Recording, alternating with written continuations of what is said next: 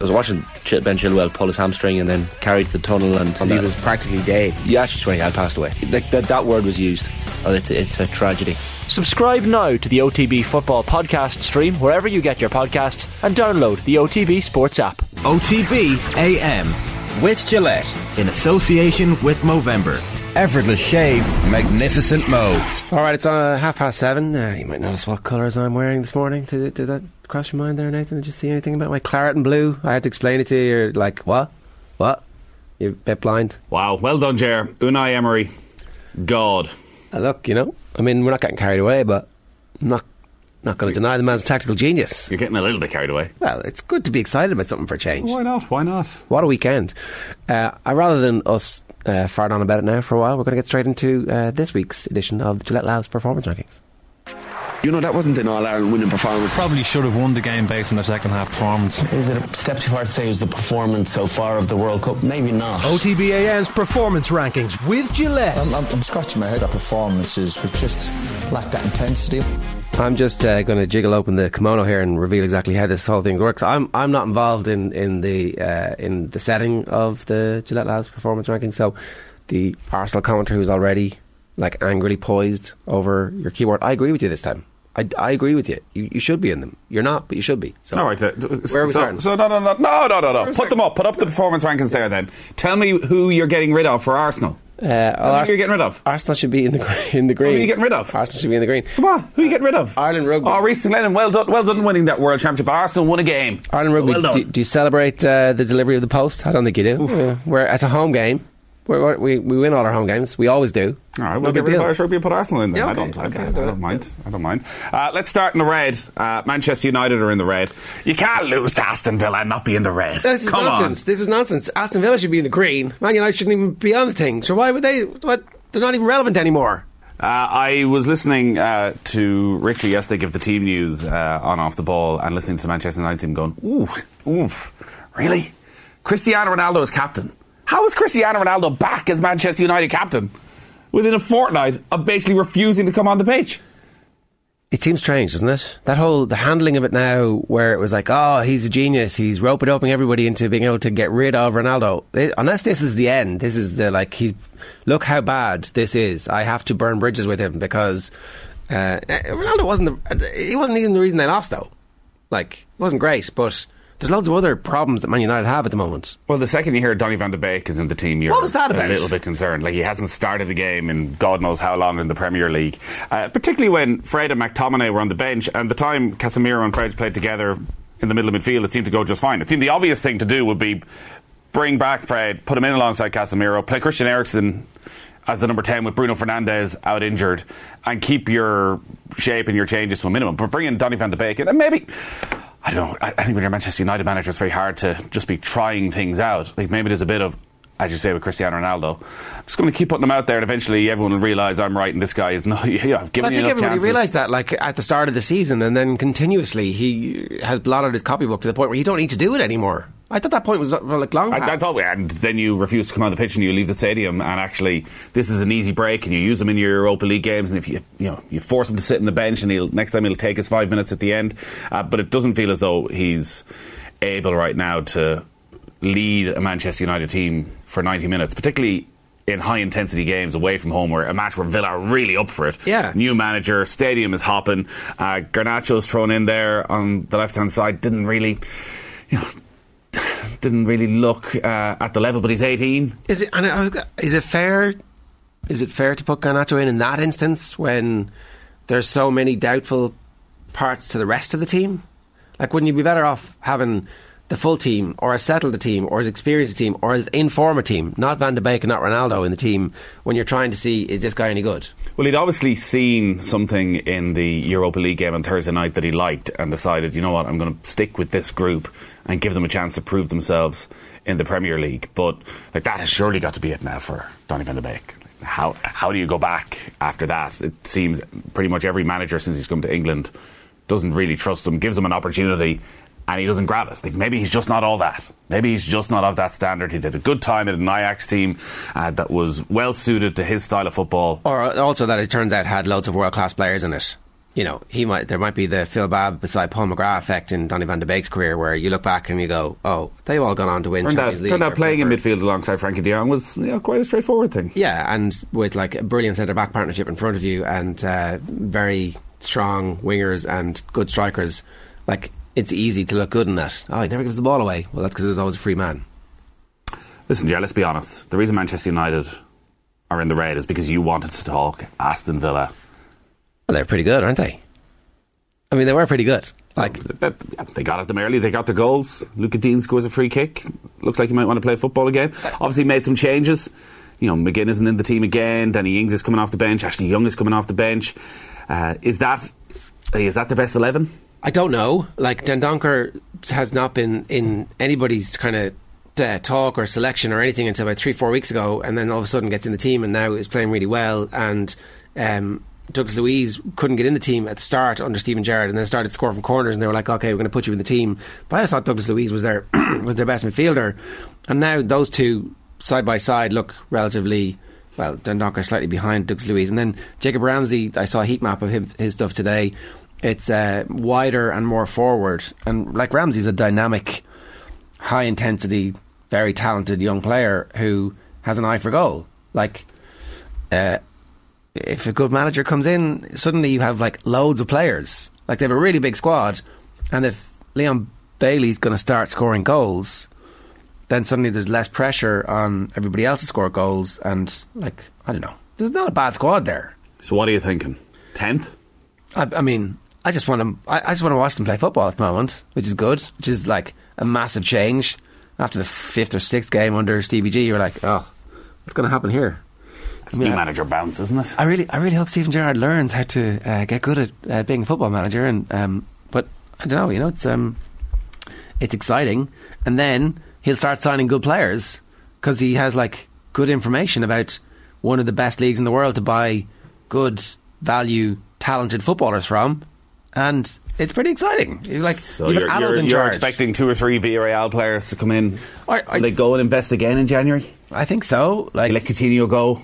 Well, Coutinho's injured now, at least in 10 weeks. It looks like 7 to 10 weeks. So you were hoping that maybe Coutinho might play 2 games now and get a loan move to some needy Champions League team who were stupid. But that's unlikely to happen, given the amount of money that they've invested in his wages. But like, look, they're billionaire owners. It's his money, not mine. I don't care. Fair enough. Right. Villa pretty good. They even brought Morgan Sanson off. Like, Sanson's is kind of well, he could be good. We've never seen him play. There's no manager's ever picked him. Why is no manager picking him? Because he might not be very good. Well, he might be good if a good manager comes in. So all those this is the bit where it's like the first flush of a relationship, and you don't even need to eat. You're just feasting on each other's love. That's what it feels like at the moment. Wow, you're not getting carried away at all. Oh yeah, come on, let's go.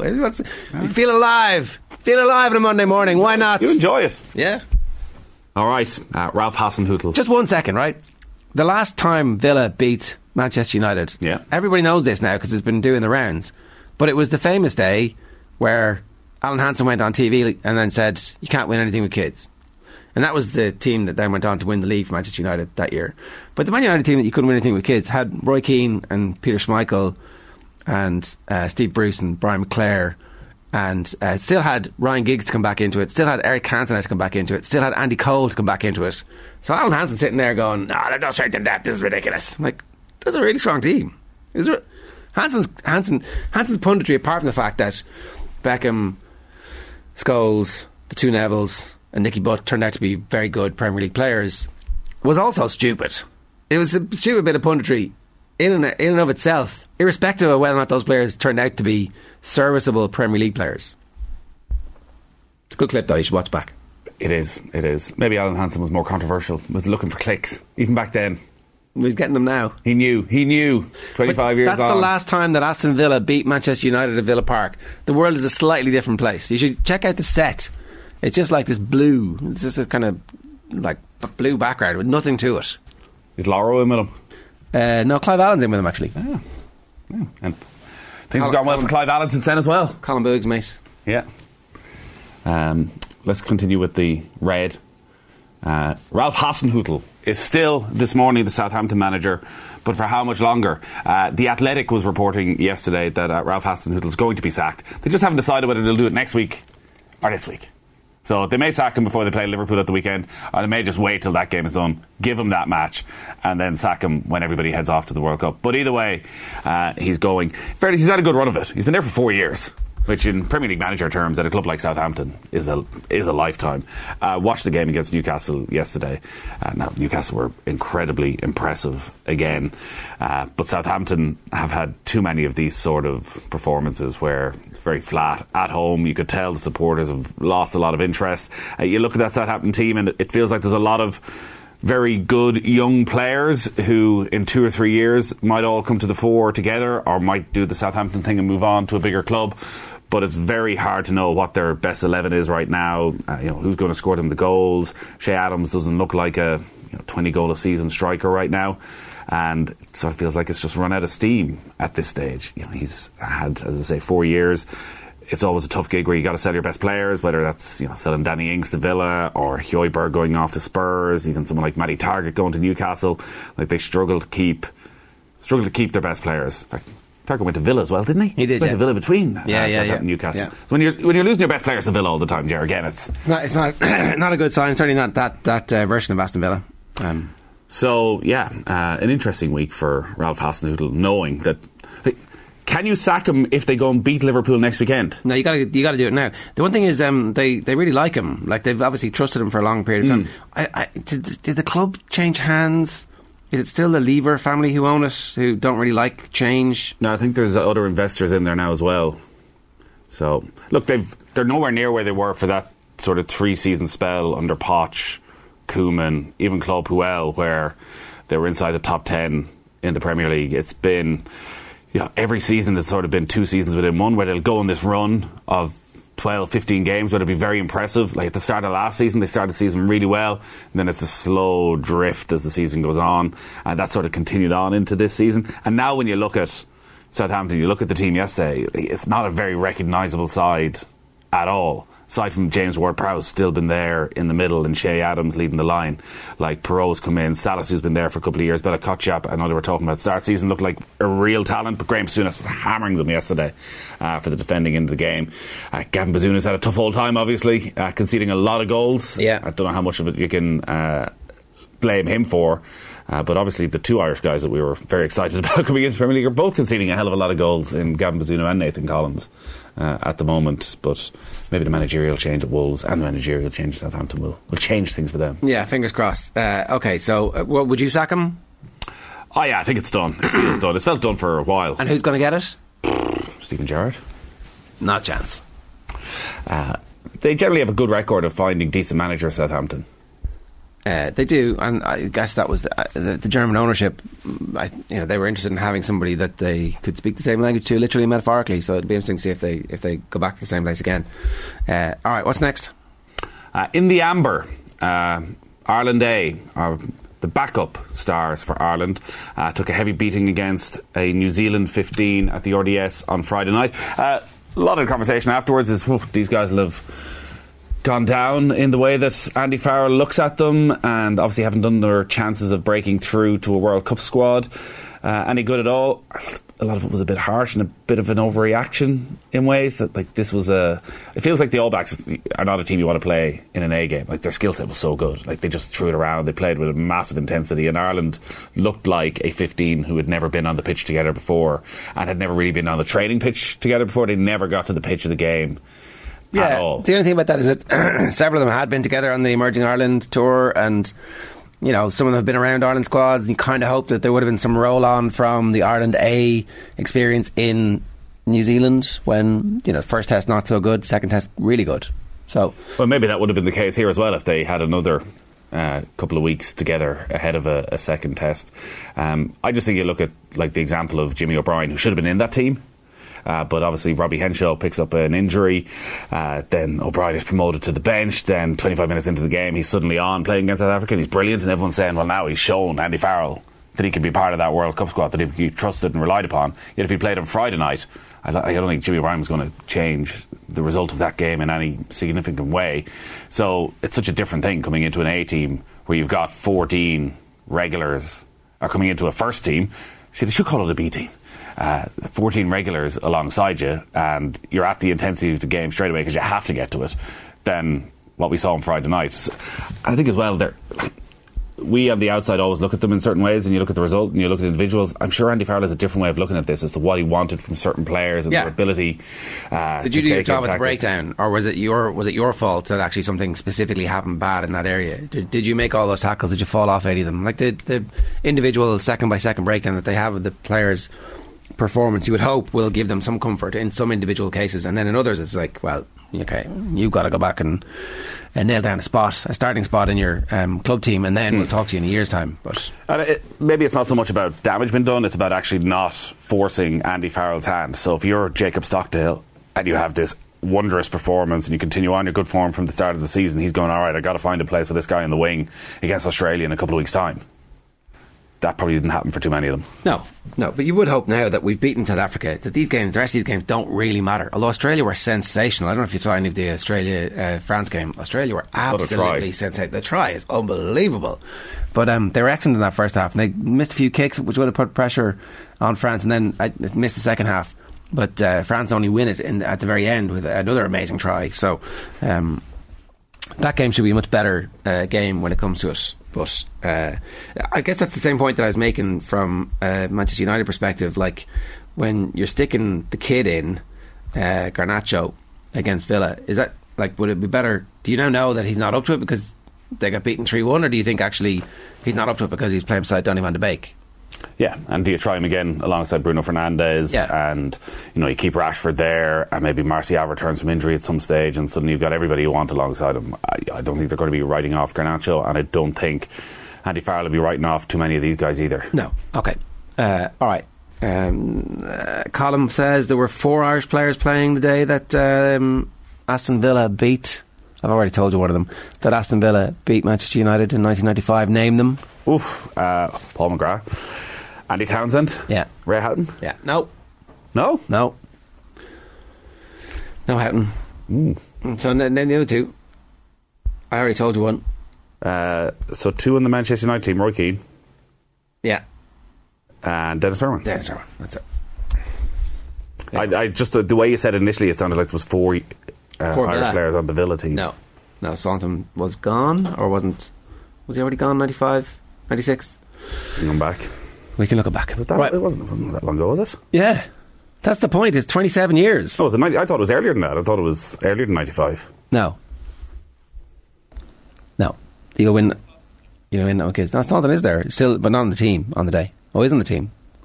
So there's 5. This is a shambolic. Not on the team. This is like a crappy quiz. There you go. Right. What's next? Who's in the green? In the green, the real Irish rugby team, not Ireland, So yeah, beating the world champions. What do you think of that, Razzie Erasmus? Oh, stick that in your pipe. Right. Have you seen his tweet? I have seen his tweet, yes. Such a baby. Such a big baby. Like, a historically big baby in rugby terms. I can't remember a bigger baby than Razzie Erasmus in rugby terms. And, like, he's obviously a genius. He's obviously an incredible man manager. Like, really deeply understands the game. Managed to completely unify the rugby culture in South Africa like that, like really quickly. Came in from a position where they were complete shambles, walked in, fixed it, won a World Cup, won a Lions series, but has done it in such a way that everybody thinks he's a big baby. Maybe there's a Jose Mourinho side of a Razzie Erasmus who can come in, makes an immediate impact, and then actually this nonsense starts to wear thin after a while. That you're in the South African squad going, listen, we got beaten fair and square. It was a cracking game. We threw absolutely everything at it. We probably tried a couple of things out that didn't really work. And listen, the big decisions even themselves out. Like Colbeck should be sent off. It's clear as day. He should be sent off. We get away with that one. There's the kick through that he's not happy about. There was questions about a forward pass. They're not happy about the try that was disallowed. All of that sort of stuff. But it evened itself out. You're in the dressing room going, just shut up. We're the world champions. We're the world champions. Why are we bitching and moaning like this? Take your beating. But no, Razzie straight away had to go at Nick Amashukeli, the referee. and his officials. So he's obviously already been serving a ban for the previous video, and it seems he might be in a little bit of trouble again. And we shouldn't be talking about Rassie Erasmus, though. We shouldn't be talking about Rassie Erasmus. We should be talking about Andy Farrell and how good Ireland were. I thought this was great. I saw some of the, I think Neil Francis in particular was hammering the quality of the game. But it just felt like it was incredibly tight, tough, intense. Are you ever going to have a 35-34 sort of game on Saturday night? I didn't think so. And Ireland stood up to them. And when they lost big important players, the guys who came on, whether it's Finlay Bealham, who I know everyone in Connacht has been raving about at the start of the season, came on and really brought that form into the game. When Ty Furlong goes off and stood up in the second half, Jameson Gibson Park, who hasn't been playing any rugby, is able to come on and transform the fortunes of the team. He was sensational. Yeah, it'll never happen, but there was a case of watching it going, geez, actually maybe Gibson Park for the second half of every game, and just upping the tempo massively. I did wonder if that was part of the thinking as well, like putting Murray in at the start, because it looked like Murray had kind of slipped in the pecking order to third, but then they picked Craig Casey as captain, and so they gave him a start to see exactly how that would go on the A team. And then when Gibson Park came on, it was funny because we talked with Brian O'Driscoll the previous week about the Leinster-Munster game, and he just had been comparing the metres made by the respective scrum halves, and how Leinster had a scrum half who was willing to make a break, and Luke McGrath, and had made like 70 odd metres, but there was nothing coming from Murray. And then Murray's last act, the one in which he gets injured, is actually a break, and you're like, wow, this is great, because all of a sudden it just transforms what South Africa are thinking. They're like, oh, hang on, you will do this to us. And then in the second half, obviously it's completely different, just the speed at which Gibson Park passes the ball, and the even the runs that players are making off him. That I was up behind, I don't know the names of the stands in Lansdowne Road, but I was behind the goal. It's almost as if we should name the stands after some famous historical figures who've contributed an enormous amount to Irish sport. What, do you know the names of the stands? The North Stand, the South Stand, the East Stand, the West Stand. Is that it? Well, what's the big one behind the goal, not the little one? The big one. Okay, I was in the big one up high, and it was actually, they were brilliant seats because everything happened in the second half right in front of us. And after an Irish boot kicks the ball through in the we cheated to score the try, which I didn't know until Rassie helpfully pointed out. Thanks, Rassie. Normally people cheat us, so we're very proud of that, But what a brilliant try it was, like an amazing piece of skill from Caelan Doris. And then everything that happens the rest of the way through is sensational. But you could actually see from where we were sitting that it's on. Once Gibson Park makes his break, it's such a different, it was kind of slightly lower in the ground when Michael Obafemi scored his goal in the previous game. Who was that against? Scotland. No. Just the most recent November. God, how can I not remember this thing that just happened right there? You were commentating on it. Anyway, I was fairly similar. You could see if Obafemi just shoots, and then he just does exactly what he's supposed to do and pings it straight in the corner. And you can see if Ireland just pass this ball properly, they've got an overlap and they're going to go in the corner, but it's all kind of happening in slow motion, even though it's happening at 1,000,000 miles an hour. So they're the Armenia game, sorry. Absolutely brilliant seats and brilliant fan experience as well, I have to say, because the fans have been taking it in the neck about like, oh, you're not paying any attention to what's going on. Fans don't pay attention when the game is shit. I think everybody has to cotton on to this. When the game is good, when it's the All Blacks or when it's England or when it's nip and tuck against Wales, fans are going to stay in their seat and they're not going to be off going to have a piss or to drink pints. But when Ireland are absolutely killing somebody, everyone manages it in every other sport. When Ireland are killing somebody, they're not going to go off and get drinks and have pints and go for pisses. Or when it's a massive game, when it's the All Blacks, when it's England, when it's France, when it's the Springboks, nobody during the game was getting up around us. There was no complaints, apart from maybe the music, which was so weird. But so explain. I was reading this online. Every time there's a break in play now, they're playing music. Well, which I presume again at the Aviva, which is the loudest sound system in the world, overpowers everything. Well, in fairness to them, they pause and they wait and see if there's going to be a song, and then there's no song, and they play music. And the music was everything from Black Eyed Peas. Now it's going to be a good night. Always a great song in the history of Irish sport. I'm like, lads, I mean, know a little bit of history here. Just know a little tiny bit of history. Don't play the Black Eyed Peas, right? Maybe play Black Eyed Peas Weekend. I don't know. But they played that, and they played Bruce Springsteen was the first one. I was like, I mean, I know Bruce is very likes Ireland because he makes loads of money here. But is it Is it Irish? Is there something specific? But why are you about playing this? music anyway? Like, the break in play is when you sit and you have a chat with the person beside you about the thing that just happened that caused the break in play. It's rugby. It takes 2 hours now. It was 2 hours and 3 minutes. I know it was 2 hours and 3 minutes. Yeah. But, like... So I think... I actually don't think it's that bad an idea, because there was definitely a period where there was a scrum called and there were 2 injuries, and the injuries were just taking absolutely ages, and everybody was starting to have a chat and kind of going, what's happening? How do we get here again? What's the story? What is the music doing? Is everyone getting on their feet singing Bruce Springsteen going, yes, now I'm invigorated? Well, there was one that started a bit of karaoke, which I've now forgotten, and the people were starting to sing a little bit to it. So that's what they're trying to do. They want a little bit of karaoke going on. Like, Ireland are playing South Africa, the world champions, and you want a little bit of karaoke, and you're praising people for sitting and watching the match. Yeah. Well, I'm not praising people for sitting and watching the match. I'm saying stop giving out about people going for pints when the match is not in the balance. Like, stop having this expectation that people should be like stuck in their seat for 2 hours. Like, that, I thought that it was crazy complaining about that last week, to be honest. So anyway, the match itself, Ireland played really well. South Africa played very well. There were some mistakes. Their out half, not very good at out half, it turns out. And we'll get into this a bit more detail with Quinny. We might try and get some South African reaction on the show tomorrow. That's a good idea that I've just come up with. Yeah, there you go. You can stick that one on the agenda. And you're getting carried away, Ger. Well, I getting carried away. A year away from the World Cup. I think we shouldn't get carried away. I think that the South African team that we face in a year's time will be different. They'll have a number 10 who kicks their goals at 100% more than likely. As opposed if they don't? Well, they probably will. They've got 2 other number 10s, and they won't be picking 15 at 10, and they won't be picking an 11 at 15. And so all of a sudden they'll just be a better team. I'm predicting that they'll be a slightly better team. I think we could be a better team too. I don't think we're finished. That's the one thing of South Africa will be a better team. Like, every team is going to have injuries when the World Cup comes around. We don't know what position. We do have a way of looking at going, but if Sexton was injured, well, like, other teams will have injuries as well to key players during this. Yeah, Sexton and Gibson Park might be very, very, very, very, very, very important to us. Ireland are a completely different team when Sexton plays. So now I would actually stop playing Sexton. I would stop starting. You would have stopped playing Sexton 3 years ago. Well, you have to now, right? You have to bring him off the bench. You see, I always think the conversation pre a run of games is, well, we'll play Sexton in the first one, then obviously we'll rest him. And then what'll happen is the week of the Australia game, there'll be no question that, like, Sexton's going to start against Australia. You would think so. Do you think in the long run that's the right decision? No, I don't. I think it's a very hard decision to drop him when he's playing as well as he is. So don't drop him. Put him on the bench. do you really learn a lot that is relevant to, like, what does Joey Carbery do against Australia that gets him a start? Like, you're just giving him a start for the sake of giving him a start. He hasn't earned a start. He hasn't done anything near enough to get near pushing Sexton out. So he comes in, does grand against Australia. Are you starting him in the Six Nations?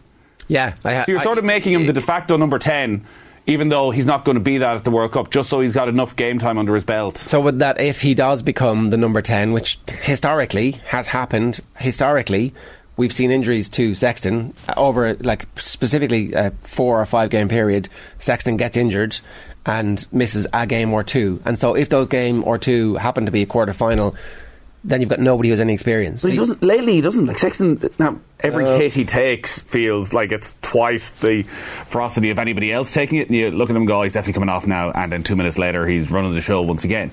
But for Carbery, as much as it's... Like, Joey Carbery's vastly experienced. It's, 6 years since Chicago at this stage? So, he has all the experience he needs in some ways. Is it not a mentality thing? And you can't change that, because no matter what happens, you're the backup, Joey. So you can't give him the jersey against Australia, go, show me that we should replace Johnny Sexton with you, because no matter what he does, he's not getting that jersey off Johnny Sexton between now and the World Cup. So he needs to have a mindset, actually, of, I need to be able to come in at short notice, and I need to be able to finish off games if Sexton goes off injured. Yeah, that's certainly one thing. But what if Sexton gets injured, and then he does have to start those games? So absolutely, but I don't know if there's anything that happens over next year that changes his performance in a year's time, if that happens. I think that playing 5 or 6 big games and starting 5 or 6 big games would be hugely important. Possibly, but is it? I'm looking at footage from the 2021 Guinness Six Nations. It says it's in an empty stadium, empty Aviva in 2021. Is that correct? Yeah, that'd be right. Yeah, this year's Six Nations, the crowds were back. Ireland played France that day, right? Who started at number 10? Ross Byrne? Billy Burns. Billy Burns! This can't be 2021, is it? Billy Burns, good man, Billy. Yeah. That seems like 2020.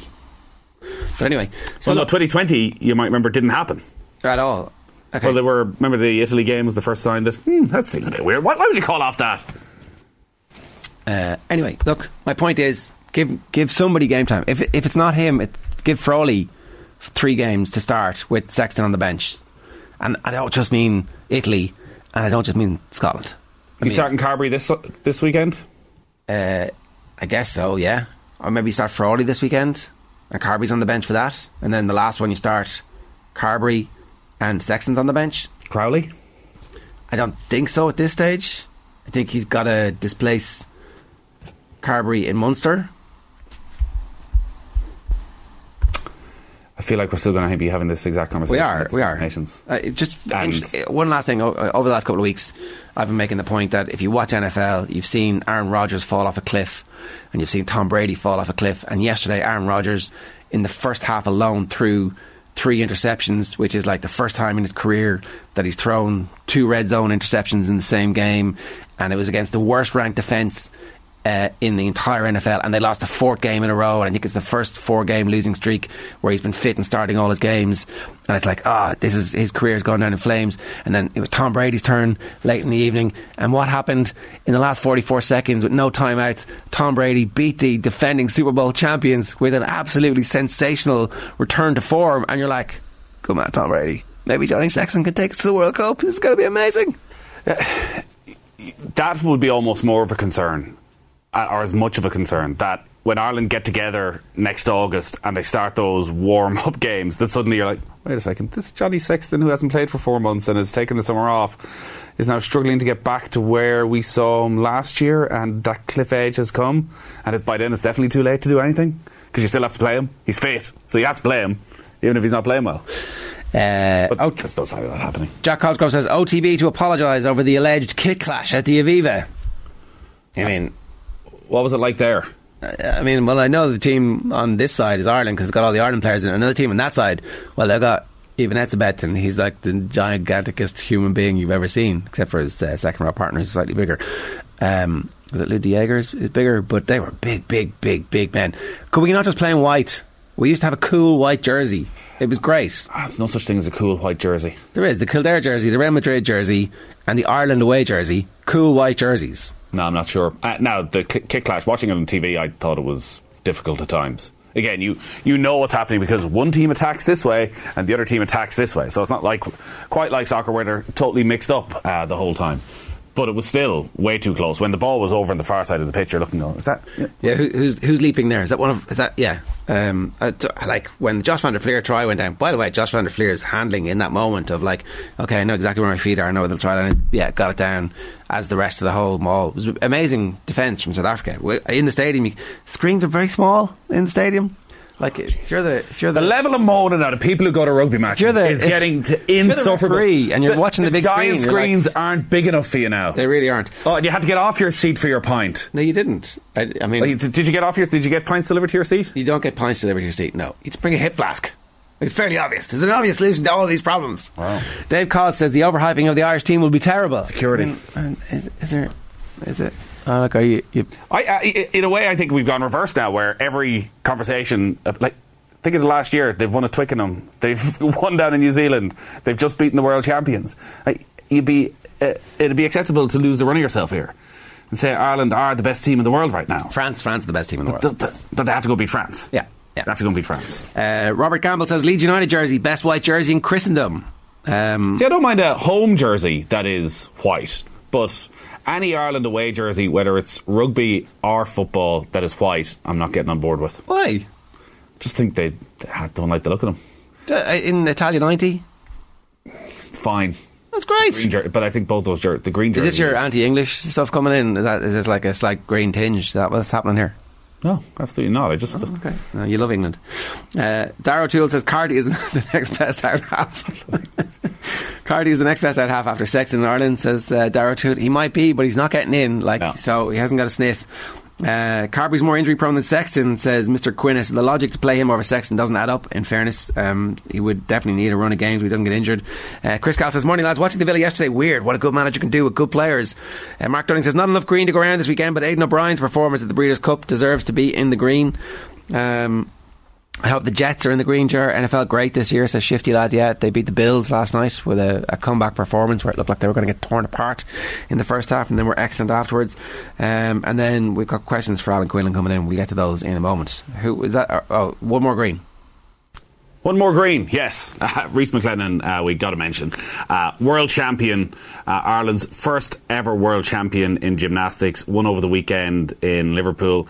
Has had a very difficult couple of years, was hugely frustrated with his performance at the Olympics, where he made one big mistake, and that cost him a chance of a medal. You know, he went to Tokyo with a real expectation of medaling, and it didn't happen for him. He didn't take the gold at the Commonwealth Games, at the European Championships, and so he went into the World Championships, as always, with some expectation, but I think probably with a lot of nerves as well, because he hadn't been able to deliver on the big occasions recently. But he delivered big time over the weekend and got the World Championship. I don't know if you saw his interview after. It was very, very emotional. You could tell what it meant to him. Still just 23 as well, Rhys McClenaghan. So well done, Rhys. Yeah, there's. I hope this is like the bang of Pádraig Harrington, where it's like you're always not quite sure if he's going to make it to the level you think he's really going to be able to make it, and then there's just this mad explosion of like, no, I made it, I can do it now.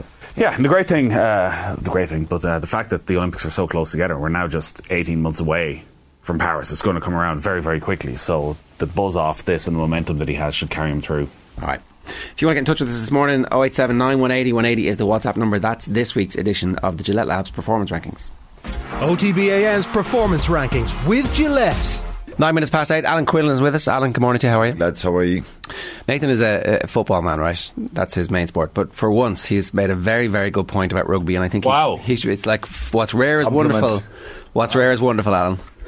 He was making the point Jimmy O'Brien was supposed to play for the A team, and if he played in the A team, everybody would have been going, geez, Jimmy's not great, is he? And then all of a sudden he gets catapulted into the senior team, and everyone's going, wow, Jimmy's amazing. So very hard to take too much from the A team performances on an individual. Great point. It is, yeah, and maybe Friday night was a tough night for him, and probably on reflection afterwards when I watched the game back on Saturday morning, it was a tough night for him for a number of reasons. Obviously, physically, they lost the battle in the collisions, the breakdown, stuff like that, and then they played a side who all their players in New Zealand, they're all playing Super Rugby, they're all starting in their Super Rugby teams. Some of the Irish players are not starting when everyone's available in their provinces. You made a great point pre-game, I think, about the chippiness of certain players getting selected for the A team. In your day, traditionally, everybody would have been like, "Well, I should be in the senior team." Bit of bitterness, yeah. Yeah, with the All Blacks, there's like a lot of those players. It's different. For the Irish players, they're like, "Oh, this is my chance to see what it's all about." And it's a bit different, Jared, now because it's Team Ireland. They're all together. They're training together. Back traditionally, we would have been completely separate. We would have been given out both the hotels we were in, the travel we would have had to do, all that stuff. Great night Friday night after you play the A game, and then you go to the international if you're away in France or in England or wherever. But it was a learning curve for them. It doesn't necessarily make them bad players because a lot of them, it was their opportunity. And maybe I was a little bit negative. I don't know, I kind of thought about it afterwards, was I being a bit harsh on them. It wasn't really, you're not judging players individually. I think collectively they were all off a little bit, and it was something that they really need to understand. It's no harm. That happens to them in that type of game. Is the understanding that they're thrown together and it's very Ireland is so system based and knowing what your exact role is all the time, and those alongside you, that if everything isn't in place, it can fall apart quite easily. Well, I put it this way, Nathan, if they played again this week, you'd get a reaction, you'd get a much more energetic type alertness around the breakdown, around some of the New Zealand players, their strengths and stuff like that. I would imagine it would have been a really kind of positive week, being in with the seniors and Andy Farrell and the other coaches training them, and maybe they just mentally expected it to happen, being at home in the RDS. I'm sure they were very conscious and aware. I'm not saying they weren't conscious and aware of when you're playing New Zealand. Any sort of New Zealand team can do that to you at any stage, you know. In the ITM Cup, if you brought one of those teams up, Super Rugby, they can cut you apart when they get on the front foot. So I just think they lost kind of early collisions, the way the game started, and it just kind of petered out for them. And they saw vulnerability. They saw a little bit of fragility in the Ireland defensive setup, because there's some very good players. You pick someone like Nick Timoney and Gavin Coombs, Cian Prendergast, the back row, obviously where I played, could those guys play for the national team? Of course they can. You know, Nick Timoney's been in and around the squad, brilliant for Ulster. You know, you see him up against big South African teams, he stands out, he's physical, brilliant ball carrier. They were all just quiet, so collectively they were all off it a little bit, particularly up front. And when you see a team that's getting counter-rucked, Dave Heffernan took a quick penalty at one stage in the second half, and within that first action, that ruck was a turnover 5 yards out. You don't see that. That's like, should never happen against anyone, because all the forwards are so close together. It just summed up a bit of kind of aggression that was needed there, but they learn from it, and it doesn't mean, you know, Andy Farrell said himself, a bit of a harsh lesson for them. They'll learn from that you need to be kind of emotionally right up for these games. I've just never trusted these games since Matt Le Tissier got that hat-trick for England before the World Cup in 98, and they still didn't pick him in the squad. So it was pointless. It was absolutely pointless. But there's obviously a much greater plan in place here when you look at going to New Zealand and playing the two games against the Maoris, having an emerging Ireland team, having the A game on Friday night. Definitely. That as much as performance and they want the result, that actually Farrell sees a huge benefit of having these guys in, learning off him, Paul O'Connell, off the senior management team. Yeah, and I've always said this before, like when you're in training with the Irish squad and you see, it's the same even in the provinces, when young players get called up from the academy and they see kind of the way guys go about their business, the way they do their weight sessions, their fitness stuff, the nutrition, all that kind of stuff is sometimes, it's a really important learning part for young players. And for players being in around the squad, I think, very positive end to the tour in New Zealand with the second string winning against the Maoris after a really tough start.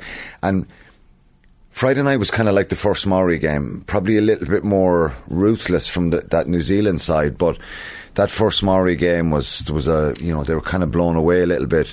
Great reaction to win in the second one. Emerging Ireland, really positive. So it's a bit of a learning curve for him. And well, he has strength and depth. David Nucifora, who in fairness has had a lot of criticism on this show, has spoken about what, you know, do the same thing, expect the same results, do something different, trying like. And we've said it, Ger, haven't we? You know, after the last World Cup, what can we do different? What can Ireland do? Well, they've done something. Do we need to pick overseas players? Do we need to? Yeah. There was talks at one stage about a fifth province. I mean, I still think they should buy London Irish. It's probably get pennies on the dollar at the moment, you know. Anyway, but that's not going to happen. And this stuff is different, and it's great. And the provinces weren't happy with the Emerging Ireland thing. Munster were probably the hardest hit, given that they needed those guys and with a lot of injuries they had. But you know, if we're talking after a World Cup next year and say, well, why didn't we get past the quarter final? We're kind of shaking the tree a little bit, looking for different things to do here. Yeah, and they have to be commended for that. And even what happened on Friday night will be very beneficial when you think about it afterwards. It'll be very beneficial for some of those players, really kind of for them mentally to know, because technically, you know, the New Zealanders had a lot of X factor. Sean Stevenson, the wing, sensational player. Ruben Love at full back, he's only 21. He's been cutting it up for the Hurricanes as well. So when they got on the front foot, they were lethal. Alan's nephew looks like a player too. AJ Lamb, they were lethal. Let's talk about the main team, right? Because the performance was a completely different performance from some of the other performances that we've seen from Ireland, and there's been this kind of residual issue where we're terrified of the big physical teams. Leinster repeatedly coming up against big physical teams, Saracens, La Rochelle, Saracens, La Rochelle, Ireland, Manitulagi, the Ghosts from various times that he's come up, the Vinapolas, and this was the biggest test that we could possibly have. This is an even bigger team where everybody is absolutely massive apart from the wingers, and we stood up to them. Now that's like the single most important thing that happened. And I think it's what we needed. I think it was really important. We needed that bit of a dogfight as well, because if you go back 5 years ago, Ireland won 38-3. We were flying at 17, 18 was a brilliant year, and then we're getting asked hard questions now, and we're answering them. And I think the resilience, the character, and this is a backup of. This gives them more of a foundation to say that, even what happened in New Zealand was, we're up there now, we're able to mix it at the moment.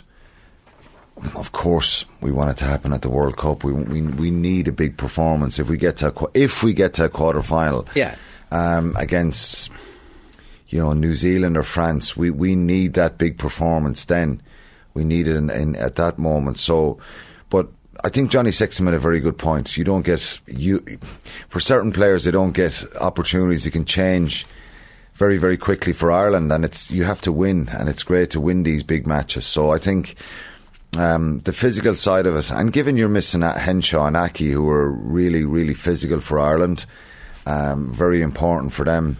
Jimmy O'Brien was unbelievable when he came on, and it's not alone South Africa's strength and size; it's their power. I think they're very explosive. We got a different test when Fourie came on and Quagga Smith. We now had two fetchers against us, and they got a couple of turnovers in the end. So, really stressed. I think Finlay Bealham was outstanding up against Kitshoff. The way he scrummaged, he got caught at one scrum penalty against him, but he won two. Yeah, he won two penalties there as well. Furlong, we've always said if Furlong isn't on the team, we're screwed. But actually, we're not anymore. I mean, obviously, you won. It's still a massive loss. Yeah. It's still a massive loss because it's his play around the field as well. The way he wraps guys up and tackles and impact tackles as well. Furlong, but down to the bare bones a little bit. We need to get Henderson back as well. He'll give a little bit more depth in that second row. It felt like that's why it was so impressive that it was World Cup-esque in a way that. We're talking about winning a quarter-final. You want to win a semi-final final. You're not going to have 3-4 otherworldly performances. Sometimes you just got to grind it out in a tough game while you're missing a few players. Yeah, I just thought the way they dug in there and they stopped their maul, Nathan, was really impressive. At times it was just wave after wave of these pods of runners coming around the corner, and they're so direct and so physical that Ireland were hanging on there. There were sore boys, I'd say, on Sunday morning because they're very effective at that. And then Dialende at 12, Jesse Creel, they're very powerful players as well. Dialende and O'Mahony had a little bit of a... you see Dialende running into him. But then he kind of... I thought Gary Ringrose was he showed his leadership qualities, when McCluskey went off, he went in at 12. He's carrying, he's tackling, he's decision making when to give the pass, when not to give the pass. He was absolutely brilliant as well. I give man of the match to Josh van der Fleer. It could have been James Ryan, it could have been Caelan Doris, it could have been Gary Ringrose. Hugo Keenan was brilliant. Could have been Jameson Gibson Park. Yeah, when he came on, he was sensational. But I just thought it was so attritional up front. I think it had to go to forward. Fair enough, yeah. Van der Fleer getting the try. The way he, even without the ball, he was the top tackler on the team, but he also, supported so many guys carrying the ball into the ruck, was first player there, cleaning out the ruck, his entry points in the ruck. What changed for Ireland in the second half was their speed of delivery. I think 70-something%, I can't remember the exact figure. I saw this graphic coming up on the screen. Their breakdown was less than 3 seconds. Right. And then you have Gibson Park just springing around the place. And they asked some questions. Obviously, the try, a little bit contentious there. Talks of maybe was it forward from Andrew Porter. Well, Finlay Bealham is standing with his back towards the South African line. It's the foot in the ruck that Razzie's bitching about. He's correct. He's correct. He is correct, yeah. Yeah, because Mustard, South Africa got pinged for one of them. But do you think Colby should have been sent off? I thought he should have been sent off. I thought it was... No, I didn't think he should have been sent off. Did he protect him? I thought the force into the ground wasn't what would require a red card, what would give you a red card. I thought Mac Hansen was able to put his arm out as well, but he did come down it was very reckless, and then it could have been a red card, Nathan. Could have been. But if you ask me now and at that point, should this guy get a red card, I would say no. I say yellow. Pieter-Steph du Toit could have went with him. He could have given 2 yellows. So there's 3 things could have happened. 2 other things could have happened. It could have been 2 yellows, or it could have been a red for Colby, and you wouldn't be much argument about it afterwards. Well, Razzie likes to argue. That's his shtick. He's got. Do you know what Razzie does? He actually says what all of us feel when we watch a game. Oh, Ireland should have had a penalty there, or that scrum should have went it differently, or in soccer that wasn't an offside, or VAR got that wrong. You know, where we have a chat amongst each other. Razzie, as director of rugby, he kind of lets it out into the public, that which coaches don't do. Coaches in all sport are furious after the game. It takes time for them to calm down, and they have to go BPC. Sure, yeah, but then calmly, Razzie takes it to social media hours later and is like, well, I'm just going to put the bomb out there and see what happens. Part of me loves it. Well, the only thing is, right, if you do it, you have to take the consequences of it. So what he's doing is eroding the confidence that the public has in the referee. It's wild conspiracy. It's Donald Trump. That's what this is. Yeah. It's eroding people's belief in the systems. And the reality is now, you're not going to get, like, all the referees have obviously would have spoken about what happened on the lines, and this one will come up again. And it's that 50-50 call that you might want in a big game. He's trying to put pressure there, yeah, for sure. It's clearly designed to influence future refereeing decisions. This isn't just whining to show what a great lad to the South African fans he is. It's clearly designed to influence future refereeing decisions. And if that's the rules of engagement, then that's fine, but it's going to happen right across the board. Unless World Rugby comes and says, we told you, don't do this again. We banned you for 6 months. You've done it again. You can't come. You're banned again. Like, does it have any difference in influence, though, than Joe Schmidt going to World Rugby, as he would say after every Ireland game, where he'd have their own report on the referee? But you're allowed to do that. I understand, but that gets back to the referees. That there's an understanding of the questions and the pressure. Will have a number of things on Saturday that they will report back. So that happens standard.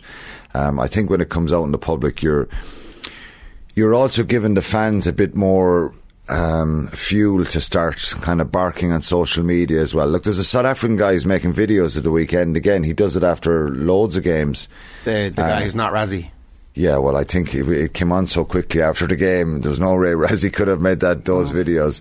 But, you know, you can pick out loads of things in rugby. Side entries are the biggest one. And they're showing they're not going to go quietly at the World Cup. Like, there's no way Razzie Erasmus is taking a World Cup defeat next year quietly.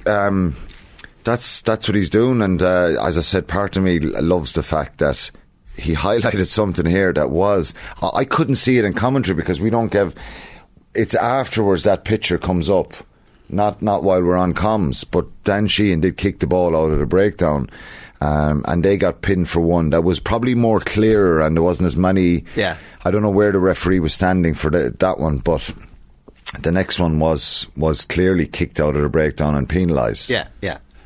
If you're a coach there, I'll ask you, if you're a coach and you see that yourself, though, what are you feeling? Well, what I feel is different from what I tell everybody publicly. What I tell everybody publicly is and what the message to your team is. That's the point. Most coaches come out and they have to bite their lip. And the other thing is, right, do I have a track record of, like, leaking? It was brilliant, though, the video. Like, an hour-long video where... I'm not saying it's right, but it was brilliant. And so you think still his players are on side with what he's doing? They're like, yeah, they believe in him, and I think that they have a very, very tight, seem to be a very tight knit bunch. You go back, honestly, being in South Africa in 2016 and what we did to him in 2017, they were in turmoil. And a lot of really good players in the field, badly coached, I think. And with respect to Alistair Coetzee, who was very nice to us on that tour when we were there in 2016. I was there for Sky and I was doing the commentary. He was very welcoming as the opposition manager to the media and stuff. They were in a tough place. They were in a difficult place. They weren't organised. And what Razzie Erasmus and Jack Nienaber have done, They just seem to have a swagger about them. They're so well coached. Their pressure on the opposition, their kick chase, the type of players that they're getting to developing.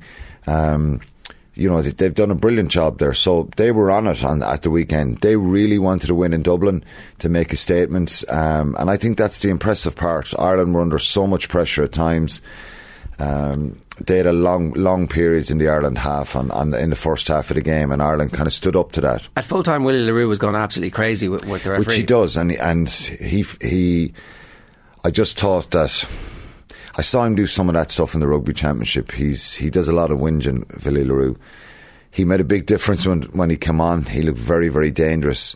The game was opened up a little bit, and they were really throwing caution to the wind. And sometimes you have to ask the question, if South Africa kind of played like they did when they're chasing the game, and this is the real intrigue, would they put 20, 30 points on teams? If they start like that. We had Joel Stransky on Friday night talking about how everybody in South Africa is dying to see what happens with Willems at 10, because it's going to be a different game. It's somebody who's like really keen to get the ball out. He played really badly, I thought. Was under pressure, kept getting blocked down, missed kicks. If they were talking about, so that their 13 is injured at the moment and not playing. Do they think Lucano Wam, who's a wonderful player. They have Matty Lebach, then the Stormers fly half as well, and there's people calling for him to come in there. So it'll be a different team that we play in a year's time, because they'll maybe you're telling me they won't play Handré Pollard at the World Cup? Maybe they'll pick Handré Pollard. He kicks all his goals and they win 18-16, and we're like, The South African rugby magazine Zellum Nell was questioning the selection and said, is it possible that Erasmus used Saturday to show Ireland something different to what he's planned for them in France next year? Could it be the obvious pitfalls of launching the Colby experiment this week was part of a probe to see how Ireland would respond? Surely the box coach has clearly understood the potential implications to the defence and kicking game, or are the wheels coming off? Has doubt crept in, and are the box coaches starting to panic? Drama, I think, and rubbish. I think you don't pick a team now and say, of course, if Handré Pollard was available and they played Willems, then they're telling everybody we're looking at a different option. We're trying to get a bit of depth here, seeing if we need to do things differently. But that's not the case. Ireland kicked the ball 23 times from hand on Saturday. South Africa kicked it 22 times. When you're in the kind of early 20s, that's not a lot of kicking in the game. We've gone away from that, and I think you have to kick. Why did he pick Conor Murray at the start? Experience, I think. Because Gibson Park defensively, I think so, and I think they were looking at the impact. Whereas if you're starting Gibson Park and you're bringing Conor Murray on, it's a different type of impact. You're closing out a game with respect to Conor Murray more, and whereas Gibson Park can run and he's quicker, and he's been superb. And I thought Conor Murray played really well in that game. He'd one kind of box kick that was a little bit longer, but I thought Ireland could not go out the other day, and the game was not going to be about throwing the ball around early on. You had to be really kind of on the money with your set piece, your defensive stuff, your breakdown, and your kicking game. So it was going to be that type of game early on. In the first half, it was going to take time to open things up a little bit. We did actually go wide early a lot, and good few times, and the passing wasn't great. Like you would say that Ireland. You know what, Ger? I would say the passing maybe was a tiny bit off, but their defence was incredibly aggressive. It's a fair point, but even with the aggressive defence, like a lot of passes in the first half didn't go to hands in a way that you think maybe if this was our third game, because and I said this last week. It's when you come together. They haven't been together since the summer, big high, and it takes time. It's always the start of the Six Nations as well. You're not really sure who's going to hit the ground running. Preparation is short. Ireland have a better situation than most other nations because they have 12, 13 guys who are starting for Leinster. So that cohesiveness is a little bit easier. But it's different calls, different game plan, different structure. And, when you think of those things, you're playing South Africa, it was very impressive. And right back to the very start of what we said, we needed a bit of a dogfight like this. We needed to be stressed. We needed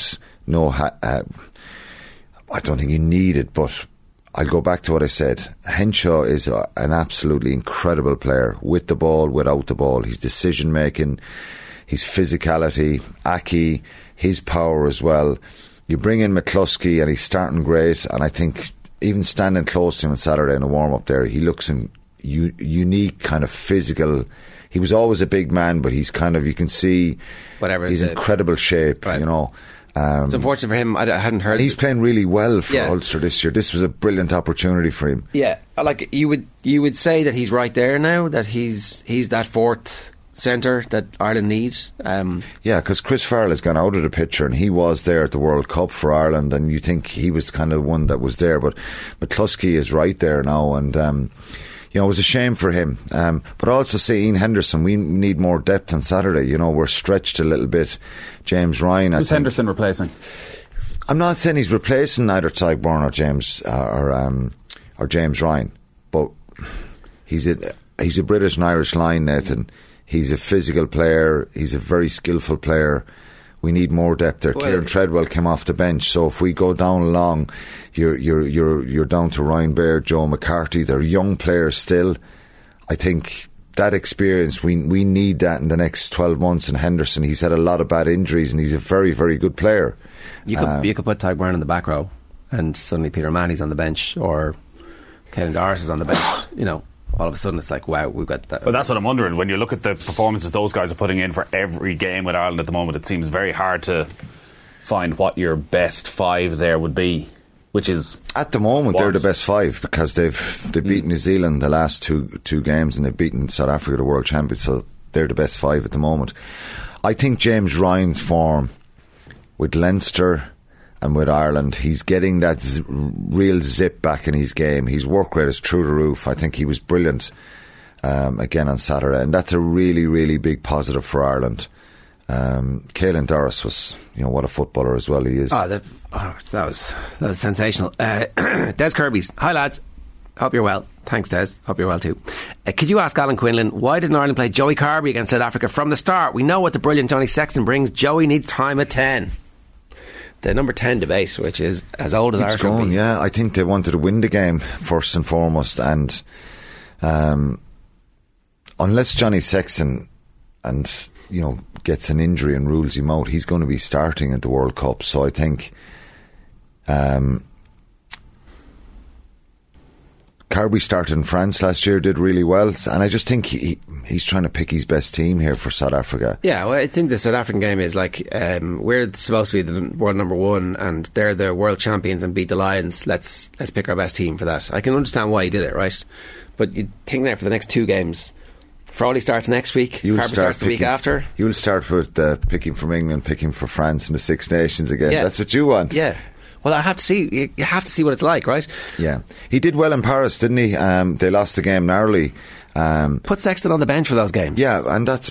I think it will happen a little bit. There will be a bit of. But this is not down to Joey Carbery. Like, we're debating 3-4 weeks ago. Like, is Joey Carbery Munster's best out half? Well, I think he needs to put himself in a position over the Christmas that we're going into the Six Nations, and there's at least he's in such form that you go, all right, this guy might be the form number 10 in Ireland right now, but at the moment he's miles behind Sexton. It's difficult for him with Munster as well, you know, because they are under that kind of pressure, you know. So it invariably ends up being stop-start for Joey with the Munster stuff, then not playing games, injuries he's had. So look, he is at Munster's best fly half, and I think he is a wonderful player, and I think I'd have no issue with him going in there. You'd be a little bit nervous. I think Sexton's presence is really important to this Irish team. He's the captain as well. He drives them. But I wouldn't have started him. If you asked me this last week, would you start Joey Carbery? Not for that game. I think Sexton needed to be on the field. He was fit, he was available. And that's what Ireland have to do at the moment. I think, bring Carbery in for some of the Six Nations for sure, and switch it around a little bit. But they want to keep this momentum going, and this debate will come on about, we're peaking early and what's next year going to be like. Who knows? Well, that's the Can question. you imagine? You beat Fiji, you beat Australia, you're heading into the Six Nations. Oh, we're going to rest Johnny Sexton, bring Carbery. England come to Dublin and beat us, and suddenly all the momentum you spent 2 years building, that's far more damaging potentially than actually. Yeah, but how do you control that? What do you do? Say, well, we'll lose these games now and we'll win the Six Nations. You just got to keep winning. Yeah, I think they're very aware of it. I think the public are very aware of it, the media, and it is what it is. I think Ireland just got to try and keep building and really hope they can keep that momentum. Greg London says, brilliant rugby on Saturday, but what is different this time around from 4 years ago? The way we're playing. That's the fundamental. Well, there's two things, I think. We know we have that game in the locker where we can box kick and we can be pragmatic, but we can now stretch teams more. I think the accuracy of passing and the ability, even under pressure, even that line speed they got on Saturday by Jesse Creel and DLN and Mapimpi. Even you remember the Hugo Keenan won the first half where he just got ball. If he could have got the pass away, you're thinking try time to Balakoon. Mapimpi gets the tackle right. Again, they can be a little bit sharper there, maybe a little bit deeper, but I think we're playing differently. Like, I go back to New Zealand, the way they held on to the ball in Wellington, the options, and it wasn't wide stuff, it was small intricate plays down the blind side, runners on the inside, support play, anticipation. That attacking stuff is in better shape than it was in 2019. So that's what's different. And the strength and depth is the other thing. We're a couple of injuries away from losing a game and being in a bit of turmoil because there's certain areas we don't have depth in. Can I ask you about the wings and Balakoon's performance? There's no James Lowe as well, remember that? And Conway and Earls, and there's a lot of players in that position. Did Balakoon do enough to put himself to the top of the pile? Didn't really get many options at all. He was quiet in the game because he didn't. I think he did well under the high ball. He dropped one. So, not really a test for him. For some strange reason, he didn't have a lot to do. There was a lot more going on Mac Hansen's side of the wing. And obviously Hansen finishes the try, but Balakoon didn't get a lot to do. But is it Hansen +1 then? Hansen always starts. At the moment, yeah, I think, James Lowe will come back into the side because I just think his physicality and he obviously... The big left boot. Yeah, and plus he tidied up the defensive kind of issues. They weren't a physical thing that he was afraid to tackle, or it was just timing stuff and getting his positioning right. So I think James Lowe and Mac Hansen are the two starters at the moment. Quick word about England, who were beaten by Argentina. Does this matter for them? How much does it matter for them? What's the... I looked at the press reaction yesterday, and even Eddie Jones in his press conference was talking it down a little bit and saying obviously it's not ideal. There's a lot of stuff that's nearly clicking for them. And somebody asked him about the World Cup and he said, it's 11 months away. That's a long time, he said. So he seems pretty comfortable. And you can put so much emphasis on selection and different types of players, and you could never write England off from assembling a squad, even if there's younger players or new guys come in and go to a World Cup and do something. So it's not ideal for them. But I think people forget here that Argentina were always going to be a serious threat. If we played Argentina last November, we beat them very convincingly, 53-7 I think it was. But what Argentina did in the Rugby Championship, winning in New Zealand, running South Africa close a couple of times, the Australia games as well, they were, beating Australia in Argentina. They're a very, very good side now, Argentina. Yeah. But not good for England at the moment. Question marks again about what he's doing and the plan that... he's a World Cup coach, though, really. Like, his interest... the Six Nations, they don't have that same obsession about the Six Nations and position in the Six Nations as we do, like in terms of the prize money being so important to the RFU. It might be next time. That's because we've always been an underdog, haven't we? Do you know what I mean? And when you're an underdog to win something or be there or thereabouts, how many Grand Slams have we won? 3. So, you know what I mean? If we're in a position to win a Grand Slam, we have to try and take it, or a Triple Crown. It's big for us because, traditionally they're... And the mental switch about World Cups, that's been there for a long time. World Cups I was at, 03, 07. I remember in 07, leaving the Radisson in Dublin here, we're going to try and win this and get beyond the quarter-final, and everyone was determined. So 15 was the same. 11 in New Zealand. That was the one. Yeah, I think 11 and 15 were the ones where you play Wales in the quarter-final and Argentina. But even by the time we got to the Argentina, the 4 injuries and the suspension had kind of... but that was a very good Welsh side as well, who probably should have beaten France in a semi-final. Warburton was sent off, so they could have easily been in a final. And look, small margins, but anyway, Saipan next. 11 months away, but it was a good start to November. Look at how deep the trauma is, that after we beat the best team in the world, we're like, yeah, the World Cup. Where could it all go wrong? Here's the list. Not a bad weekend though. No, it was a good weekend. Yeah, Villa did a good job on United for me, and Liverpool struggled. You're a Villa fan, of course. I am, yeah. Oh, yeah. Happy days. You forget about it for long periods, but this morning he's all out there. For the general public United fans, it's just for my mates. If anyone's taking offence, they're always slagging me when Liverpool lose. So I didn't send any text messages yesterday anyway. I just stay quiet. You can do it today. No, I won't. No, Southampton will come and beat us in Anfield on Saturday, but it was a good weekend for Ireland anyway, and a good start. Pretty good stuff. OTBAM brought to you live with Gillette in association with Movember. Effortless shave, magnificent mow. You can sign up or donate now at Movember.com. Up next, Colin Maloney's in the studio to run through the weekend's GAA action. First, here's a bit more from Brent Pope at the Aviva on Saturday night, reflecting on Ireland's 1916 win against the Springboks. You know, this effectively is a dress rehearsal. They have them in Pool B in France in 2023. You know, does this tell us a lot? Yeah, well, I mean, Andy Farrell did say that teams will lose a lot, learn as much from a loss today as they would for a win, and I think that's probably the case, because you've got to ask yourself, do you want to show your full hand before the World Cup, or do you not? And I don't think Ireland showed their full hand today, because I think that was due to a lack of preparation. I mean, Hugo Keenan hasn't had much game time.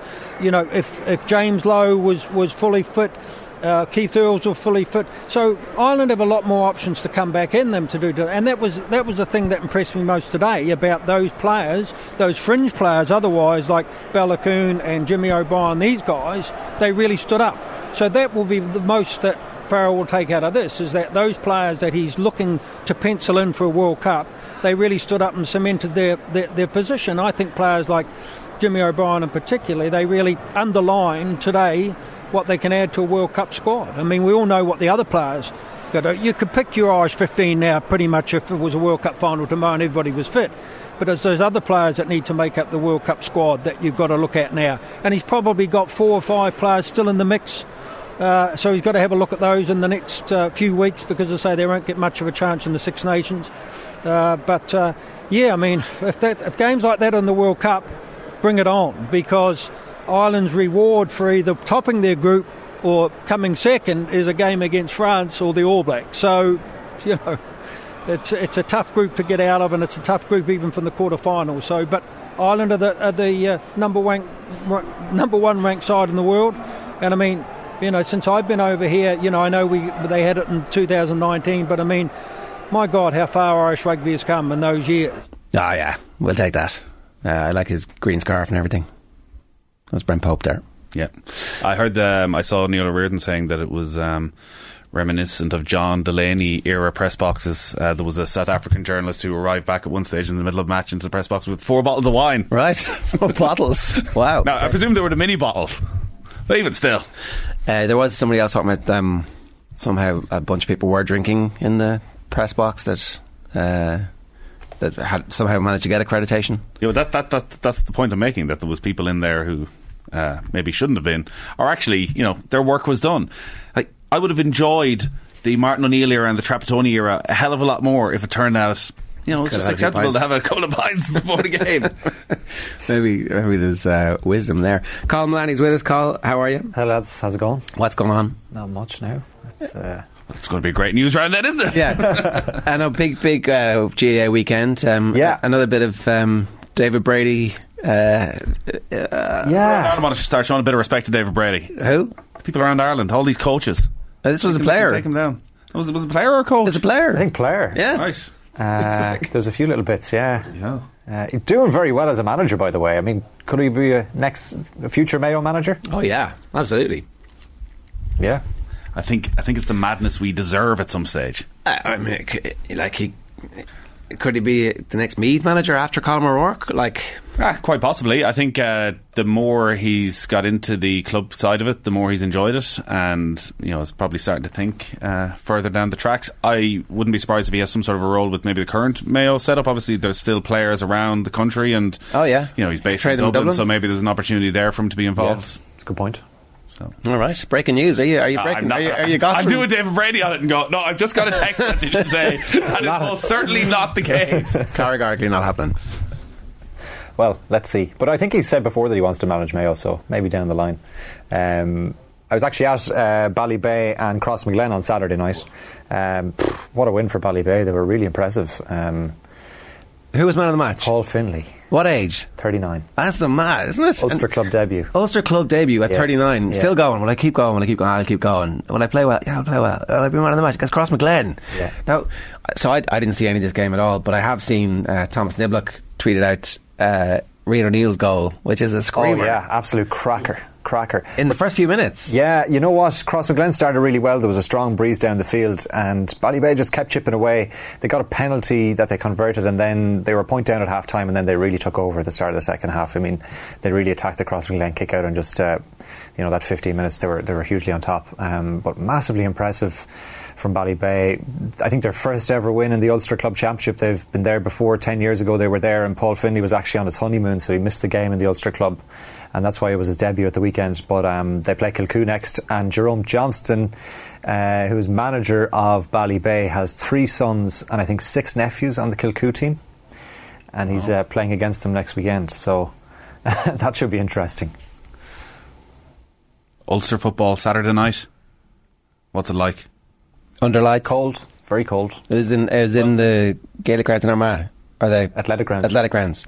Unbelievable venue, by the way. They had fantastic hot soup. You're on about drinking in the press box. They had brilliant hot soup beforehand, and tea and sandwiches and scones and everything like that. Looking after you well. Yeah, but lovely ground. But yeah, the Ulster Club is probably would it be fair to say, it's the best provincial club championship? Well, this year it seems to be anyways. Yeah. It's insane the amount of talent that's there. There's no super clubs, you see. It's not biased against one giant club who's picking on the resources of counties. Yeah. That's the only reason, really, isn't it? Who are you talking about there, Ger? Don't know. Did you see that goal in the Kilmacud Colts game? What was the Naas defender at? Proves the point that you should always kick the ball away when you concede a always free. cheat. Always cheat. I still don't understand. You rarely see... Just explain, because I hadn't seen it. So, Naas defender is about 30 yards from his own goal. He's going across the field. He's obviously penalised for over-carrying or double hop, but there's a free in given, and he just, when the free is given, instead of doing what most people do and just throw the ball away somewhere, he just places it straight down on the ground, and the Kilmacud player picks it up straight away, quick reaction, and kicks it straight over his head and the goalkeeper's head into the back of the net. Yeah.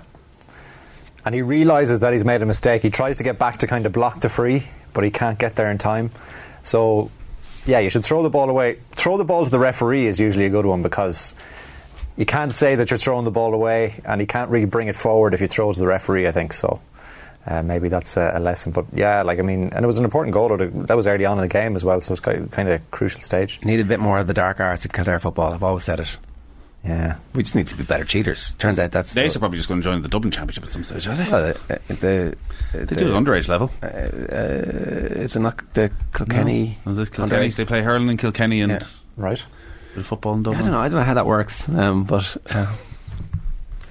yeah. You don't want it investigated, no? Look, sure, nothing to do with me. Naas were always never very well organised when we were kids, and we would have beaten them.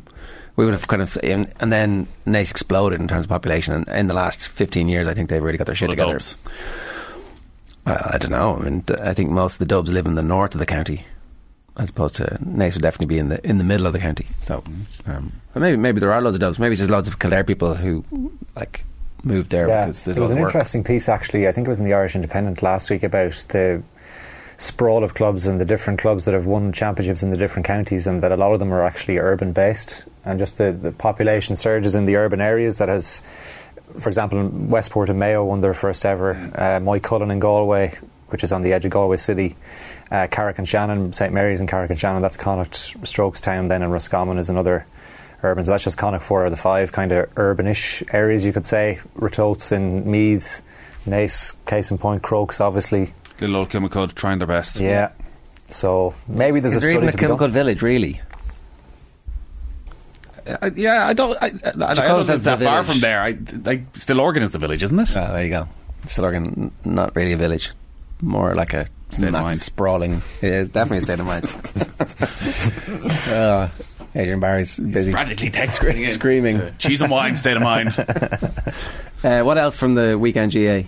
Well, Ballymacarbery in women's football won the Munster club title for the first time in 22 years yesterday. They beat Banner from Clare by 8 points to 5. And I think one of the, I'm open to correction, one of the Athlone Town players from the cup final had a clash. I think Laurie Ryan, who plays with Banner. I'm open to correction on that, but I think that there was a clash there, and she played the cup final, obviously, but that obviously couldn't be in two places at the one time, so that was an unfortunate clash there. And is there actually a club from Clare called Banner, as in B-A-N-N-E-R? Is that the origin story of them being the Banner?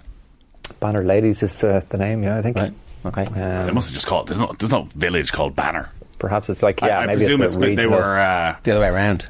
First ones in and thought, you know what, this will unite everybody together with the Banner Ladies. We should talk about that game. Shelbourne doing the double, beating Athlone 2-0. Controversial decision. I think there was an offside that Athlone were complaining about at the end of the game, but Shell's the best team in the country at the moment. Yeah, well, they've done the double, back-to-back league titles. Obviously it was a very dramatic end to the league season. The way it worked out couldn't have been any better from a neutral point of view. They've got a big crowd again to Tala. There was over 5,000 at it yesterday, so these things need big crowds. We need to capitalise on the success of the women's team over the next couple of years.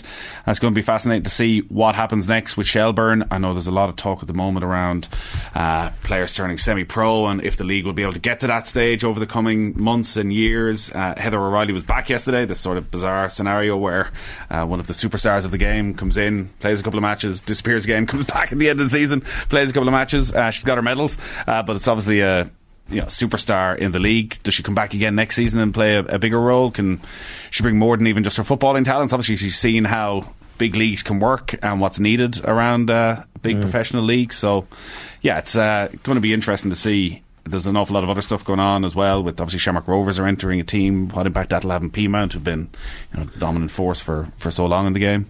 Yeah. And the women's team are back this week. They're into a training camp from today. Yeah. So they're going over to Malaga for a training camp over next week. They're playing Morocco I think they're playing them in 2 games, but only one of them's going to be an actual official international. Yeah. The other one's behind closed doors. All right. Anything else, Carl? Yeah, Seamus Power, another good night for him on the PGA Tour. He's actually into the top 30 of the world rankings now. He finished in a tie for third at the Worldwide Technology Championship last night. He's top of the FedEx Cup standings as well. He finished on 18 under par. Russell Henley there was the winner on 23 under. Stephanie Meadow finished in a tie for 44th then at the LPGA Tour's Toto Japan Classic. We mentioned the Gaelic Games results, and just in football later on as well, the draw, of course, for the last 16 of the Champions League made at around 11 o'clock this morning, or a little bit after it. The 4 English teams in the draw: Chelsea, Manchester City and Tottenham all seeded. Liverpool group runners up, and then Manchester United in the draw for the playoff round in the Europa League. Alright, Carl, good stuff. Thanks, lads. Huge for Seamus Power, backing it up, as you say, his highest ever world ranking, but also he's top now of the world points list for the Ryder Cup. It's a long way to go, it's pretty much a year to go on that, but you look at the talent in Europe at the moment, and I think everyone feels there's 7 nailed on players on that team who are guaranteed to be there. I think Power's pretty much putting himself in as number 8 now. Like, it'd be a shock. He would need a complete collapse in form at some stage over the next 6 months not to be on that European Ryder Cup team. Yeah, and of course this is automatic qualification at this stage now for all the majors. He's going to we did an interesting chat with Peter Lowry on Golf Weekly a couple of weeks ago, where Seamus has had a real struggle with form actually ever since he came home for the Irish Open. He's never been able to get it back, because remember, he played so well in the majors at the start of the year, and he'd been talking, it seems, about I need to be thinking about keeping my card again. And Peter was saying, you don't hear top 50 players in the world talking about keeping their cards, and he'd been in that mindset for so long, maybe he was struggling to get out of it. But gets another win. He's guaranteed his tour card for the next 2 years. He's guaranteed all the majors, I think, already for next season. He's playing the Tournament of Champions. All the way golf works when you're in. Yeah, it's a money fight now. And the world my wheelbarrow. Thanks very much. All of that sort of stuff. So his career, it's one of the great Irish success stories of recent years, from he'd probably admit himself, something of a journeyman career to becoming, it seems, a Ryder Cup star. Yeah, no, sensational stuff. Good stuff, Carl. Thanks very much for that.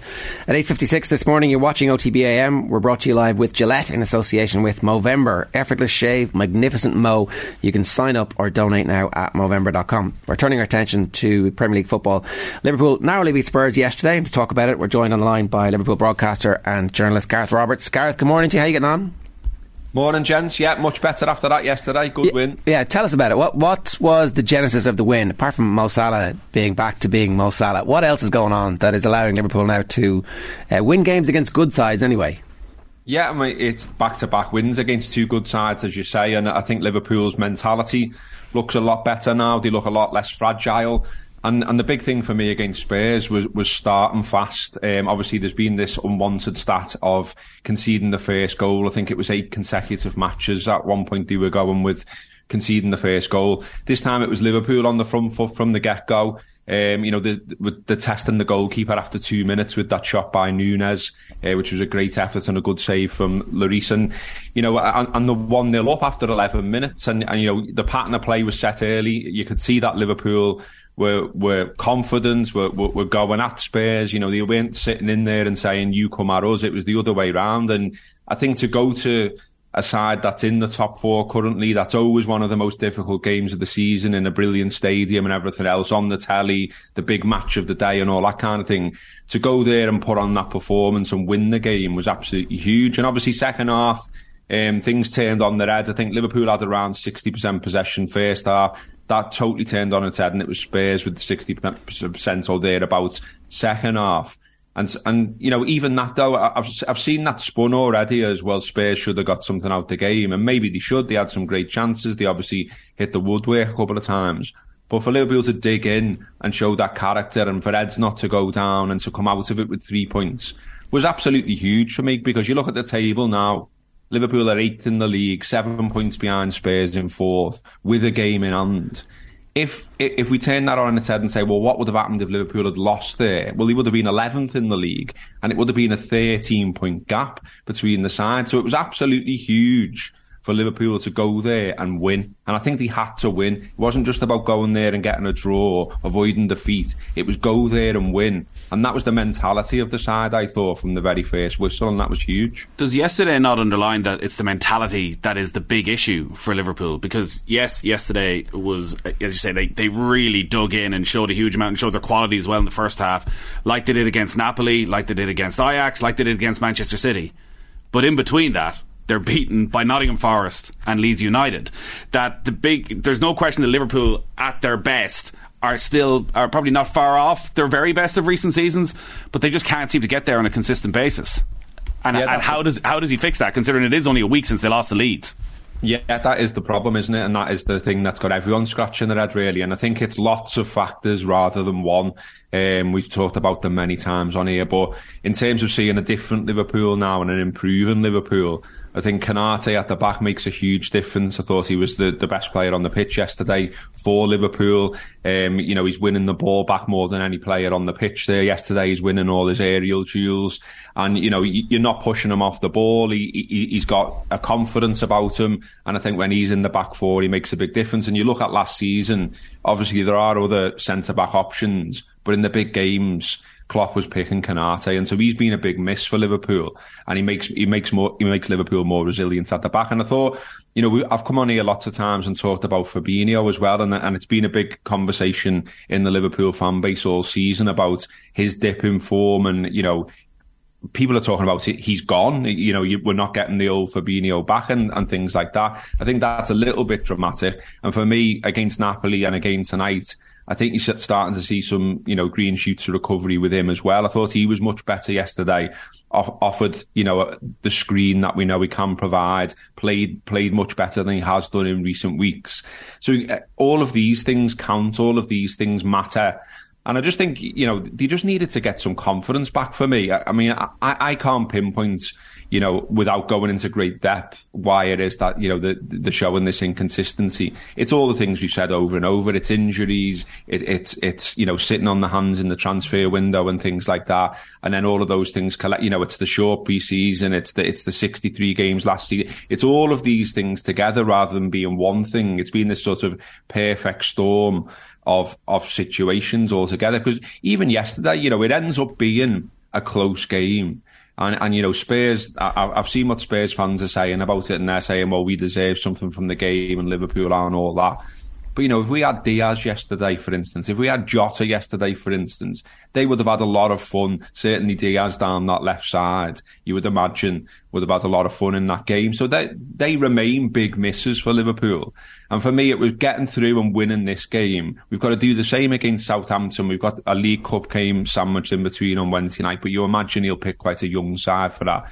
So go and beat Southampton on Saturday. And then we've got the World Cup to reset, to have a break, to see where we're all at. And then, you know, not long after that, Liverpool can hopefully go and dip into the transfer market. I mean, you know, January can be strange at times, but I'd like to think Liverpool have got some plans around it, certainly to bring some reinforcements in the midfield. Because, you know, you look at yesterday, again, you know, just banging on for a moment about injuries. Naby Keita's picked up another one. And it's like, you know, supposedly he was getting closer to being available. He's picked up another injury. And you know, I make that being 18 injuries since the 18-19 season, more than any other player on the books. And when you think about why he was signed and what he was meant to do, and what he can do and what he is capable of, by the way, you know, again, that's a big miss in Liverpool's midfield. You know, Naby Keita at his very best can dictate games, can win games, can set up, you know, a lot of attack and play for Liverpool. I remember him being brilliant away to Manchester United when we beat them 5-0 at Old Trafford. So he's capable, but he's not capable when he's injured. And look, it's not his fault and everything else, but, you know, when people talk about numbers of Liverpool's squad, there are a lot of players that they can't rely on, and you know, there remains a big job to be done in midfield for Liverpool, because you've got Keita leaving, you've got Oxlade-Chamberlain leaving, you've got Milner leaving. Well, I'm saying leaving, but they're all out of contract in the summer is what I mean, and I think all of them will likely leave. So there's work for Liverpool to be doing there in terms of the midfield. The thing about Klopp and the 7-year itch, I never quite bought it. It doesn't feel like he's in any way detached or less energetic or, you know, thinking about this. And like even going to the diamond with the two lads up front together, which seems as getting the best out of both of them at the moment.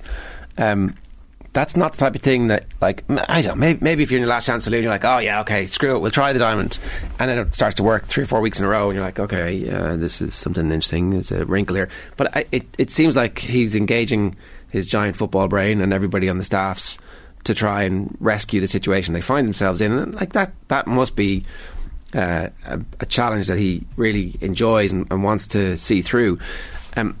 So that bit never struck me as ringing true. Was there any concern among Liverpool fans that was something that is kind of, this is the start of some breakup between the manager and the club?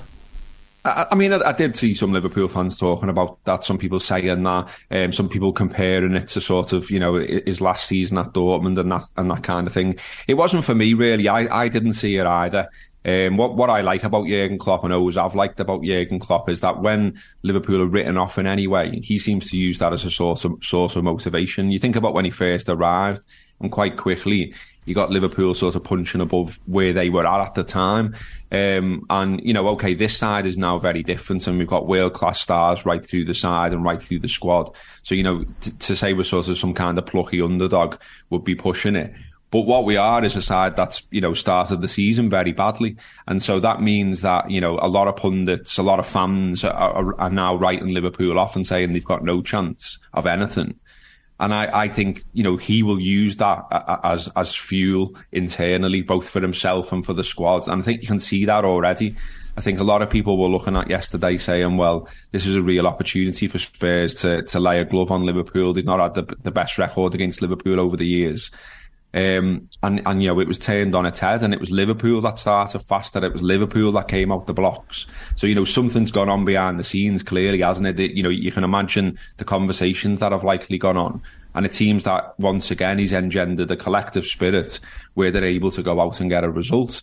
It was the same against Napoli. And hopefully now we're on a run. I mean, all the questions came afterwards, both for Klopp and for the players, about, is this the result that really lights the fire under Liverpool's season and stuff like that. And obviously that was played down because no one can know really what's around the corner. But you'd like to think so, wouldn't you? I would say. I mean, as I said, we've got the League Cup game midweek. I don't think we can pay too much attention to that because of what the team's likely going to be. But at the weekend, Southampton, again, it's absolutely huge. And look, we're in a situation where they're likely going to lose their manager today by the looks of things. Sometimes that can spur a reaction from the side, can't it? So, there is a little bit of danger there for Liverpool. But equally, they should be looking at it, looking at where Southampton are in the league, looking at their problems and saying, get out there Saturday, put a good result on the board, score a few goals, and let's say to the rest of the league, we haven't given up yet. And I think they did that yesterday. Like I say, if you think about the alternative scenario where Liverpool lost yesterday, then we would all be talking very differently now. Liverpool would be in 11th place in the table. You would be saying that is a long way up now to get to top 4. Whereas now, we've reined Spurs back. We've moved a little bit closer to them. And all of a sudden, it's looking gettable again if Liverpool can get on a run. So, yeah, I think I was never worried about sort of, Klopp's going to walk away or Klopp's lost it or any of these kind of things. I just said, like I said before, I think if you calmly look at the situation, you look at the injuries and everything else, you can see why it hasn't quite worked this season. But now for me, there are things to be getting excited about. There was already, Núñez was written off after a handful of games, it felt to me, including by some Liverpool fans. He's fascinating to watch, isn't he? Watching him yesterday, he was arguably the best player on the pitch. He was unbelievably good. Yet at the same time, if he was just a little bit better, Liverpool probably would have won the game 4-0. Like, his close control, his first touch is as good as it gets, but his second touch is woeful. So he'll bring the ball down perfectly, and then the second he has to think about it, the ball's 5 yards away from him. But the little bit of chaos he brings into it, and also, actually, it does look as though he's developing, like the layoff for Salah for the goal. Yeah. He now seems to be looking up and going, actually, there's a simple pass on here, I'll do that. Like, I'd be shocked if he doesn't somehow score a goal that's goal of the season between now and the end of the season. 100%. But at the same time, I don't know if he's going to score 15 goals, which Premier League goals Liverpool probably need him to do. Yeah, I mean that's the thing with him, isn't it? I think he's very likeable as a fan because you can see absolutely every bit of effort is going into the game, and that's first and foremost what you want to see as a supporter. So we see him chasing back, sprinting back at times to help in defence.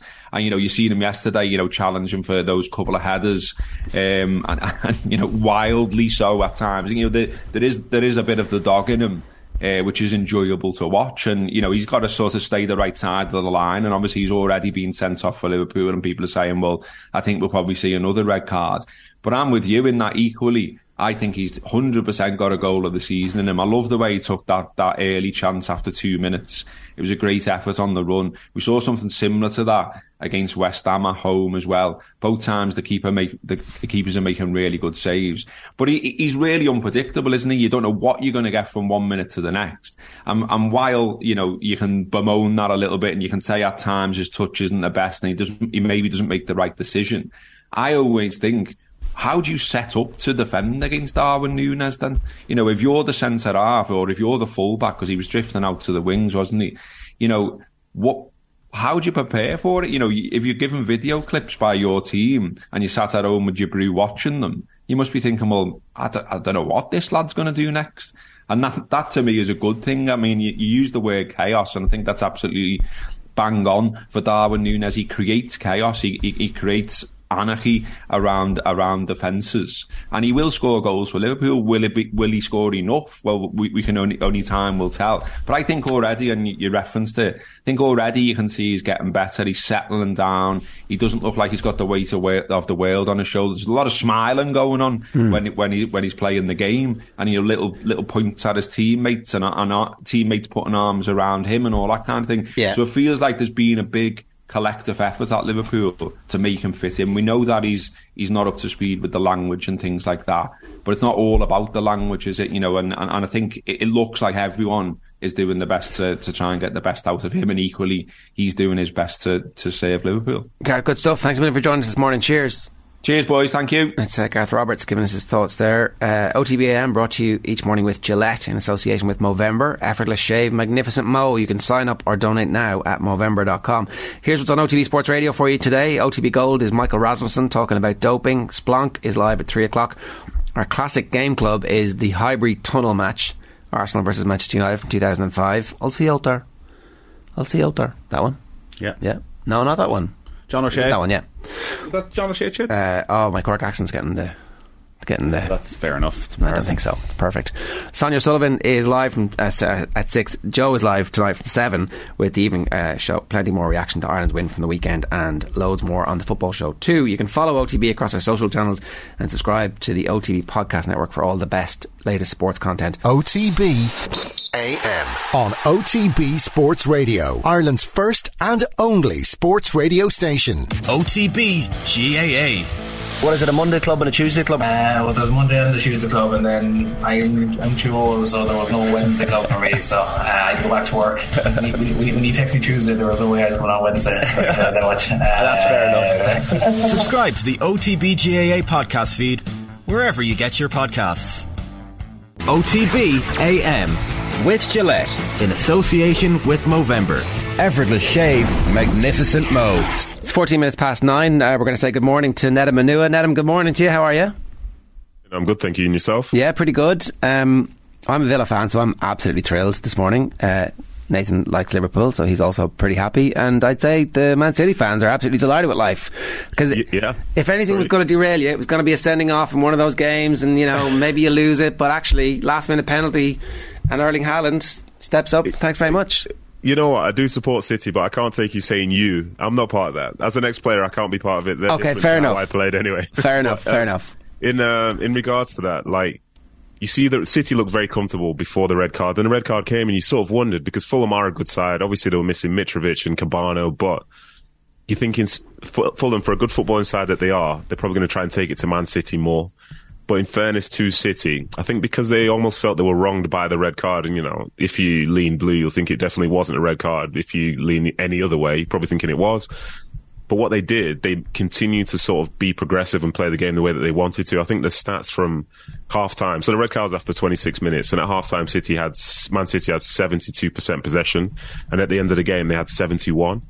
So they really believed in what they were trying to do, and they made so few errors. Then the fact is they were very much in the game, and then when you can bring on like a Phil Foden and Erling Haaland, but then still have a Kevin De Bruyne out there, you're always going to be in with a chance. So I think a lot of City fans left that game feeling very happy because the team showed a bit more than, say, what they usually show, because they had to show significant fight, because they weren't the underdog, because they were playing at home, and it was against a newly promoted side. But the way in which they did it was very, very impressive, because when you're down to 10 men, the easiest thing to do in the world is just to be playing channel balls and just trying to play for territory. But in fairness to them, they tried to control the game the way that they normally do, and they ended up getting the result that they think they deserved. Pep Guardiola obviously decided not to rush Erling Haaland back from the start, put his faith in Julian Alvarez again. So Alvarez came in from River Plate, and there was an expectation initially, I think, like a lot of these players, he'd go off on loan for a couple of years and get a lot of game time maybe over in Spain or at one of the other Manchester City clubs. He's kept him here, he's playing some matches.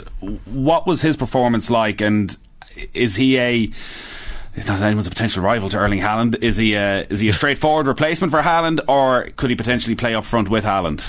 I think he can play up front with him, but he's completely different. Like, firstly, he's half his size. That's how it looks. So, that's a whole different way to play. But I think he has some similar traits, because firstly, he's a good finisher. And I think secondly as well, as is the case with people who play up front for City, you're not going to get a ton of touches, but you still need to make the right runs. And I think in Alvarez, he does that very, very well. He's very persistent.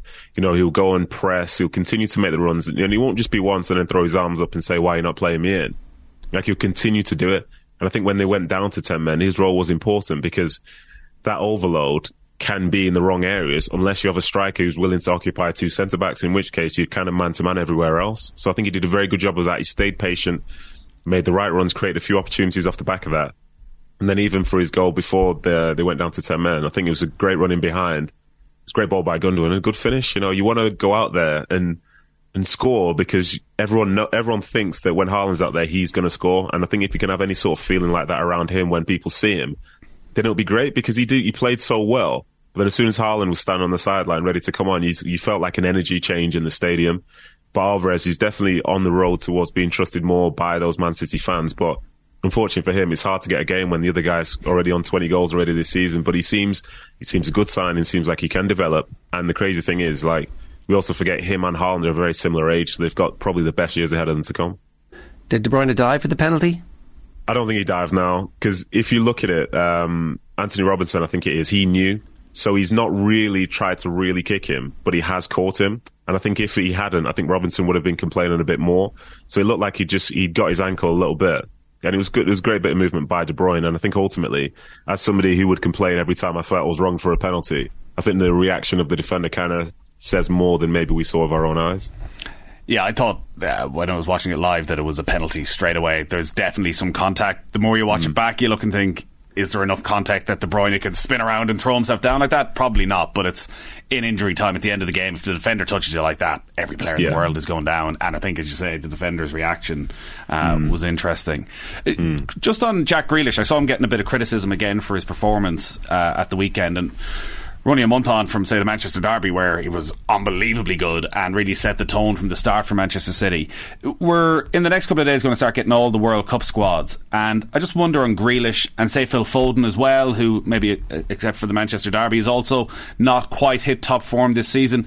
Do you think that's impacting on players, the fact that the World Cup is coming and they want to be a big part of it? Maybe even going back to our Liverpool chat and somebody like Van Dijk with the injury problems he have. Do you think it's a factor in players' performances at the moment that they're thinking, I don't want to get injured, I just want to keep things steady until I get to Qatar? I don't think so, no. I don't think so. And the reason I say that is because, you know, football folk, we're very simple. We see what's in front of us and we do our best within that. So if there's a training session or a game, like, you go 100%. And for those players who'll be going to the World Cup and being significant parts of it, they didn't arrive at that point from picking and choosing their moments. You know, they will be trying, but there will be lapses in form. There'll be selection issues. Like Phil Foden, I think in the last 3 games hasn't started for Pep Guardiola, which must be really frustrating him because he's like obsessed with winning. So I think the World Cup itself, it'll become the biggest issue the moment the games on next weekend are done. And I think as well, if you have a manager, say Gareth Southgate, if he had a thing where he said you have to be playing in 90% of your games for your domestic side and be scoring X amount of goals, and then that's why you'll be selected, then that's one thing. But for these players, Southgate could say he likes them whether they're playing well, playing badly, not playing, or playing every single week. So for them, they can just really focus in on their club football because the season doesn't end on Sunday next week, or this week, next week. It doesn't end on Sunday this week. They will play in that game and they want to set themselves up to be in a great position to kick on in the second half of the season. So for them, if they're lax in any particular way, you know, they'll be out the team by the time they come back. Even if they could go and win the World Cup and come back and see that the place isn't there. And that's due to the competitive nature of, say, some of those positions that they're in. So I don't think people are really thinking about the World Cup like that. I think we're thinking about it more from the outside because we're seeing the sort of bigger picture. But as soon as the ball's kicked, you know, it's a different sort of setup. And I thought that, especially watching that Arsenal versus Chelsea game, for anyone who saw that was such a passionate London derby, you know, tackles flying in everywhere, real anger, rage, frustration, everything going on. But then we should be thinking, oh, but it's the World Cup soon. At that point, it didn't matter. And you saw those celebrations at the end for Arsenal and for City as well, because those results were huge in terms of maintaining momentum in the thing that matters most to them right now, which is the league. Let's talk a little bit about Arsenal. They're starting themselves to believe that they are title contenders and they're bringing a lot of people with them. I think we were sitting in the studio over the last week or so. Nobody really expects Arsenal to maintain their challenge for the rest of the season. I wasn't sitting here when that conversation was happening. and no, he wasn't. In fairness, he's been on the Arsenal bandwagon since the start. But they are winning people over week on week on week with different types of displays. Sometimes it's the irresistible attacking force of the kids up front, and then sometimes it's the gritty, sheer nature of the quality of defence, and you know, just being really difficult to beat. They've got a lot going on.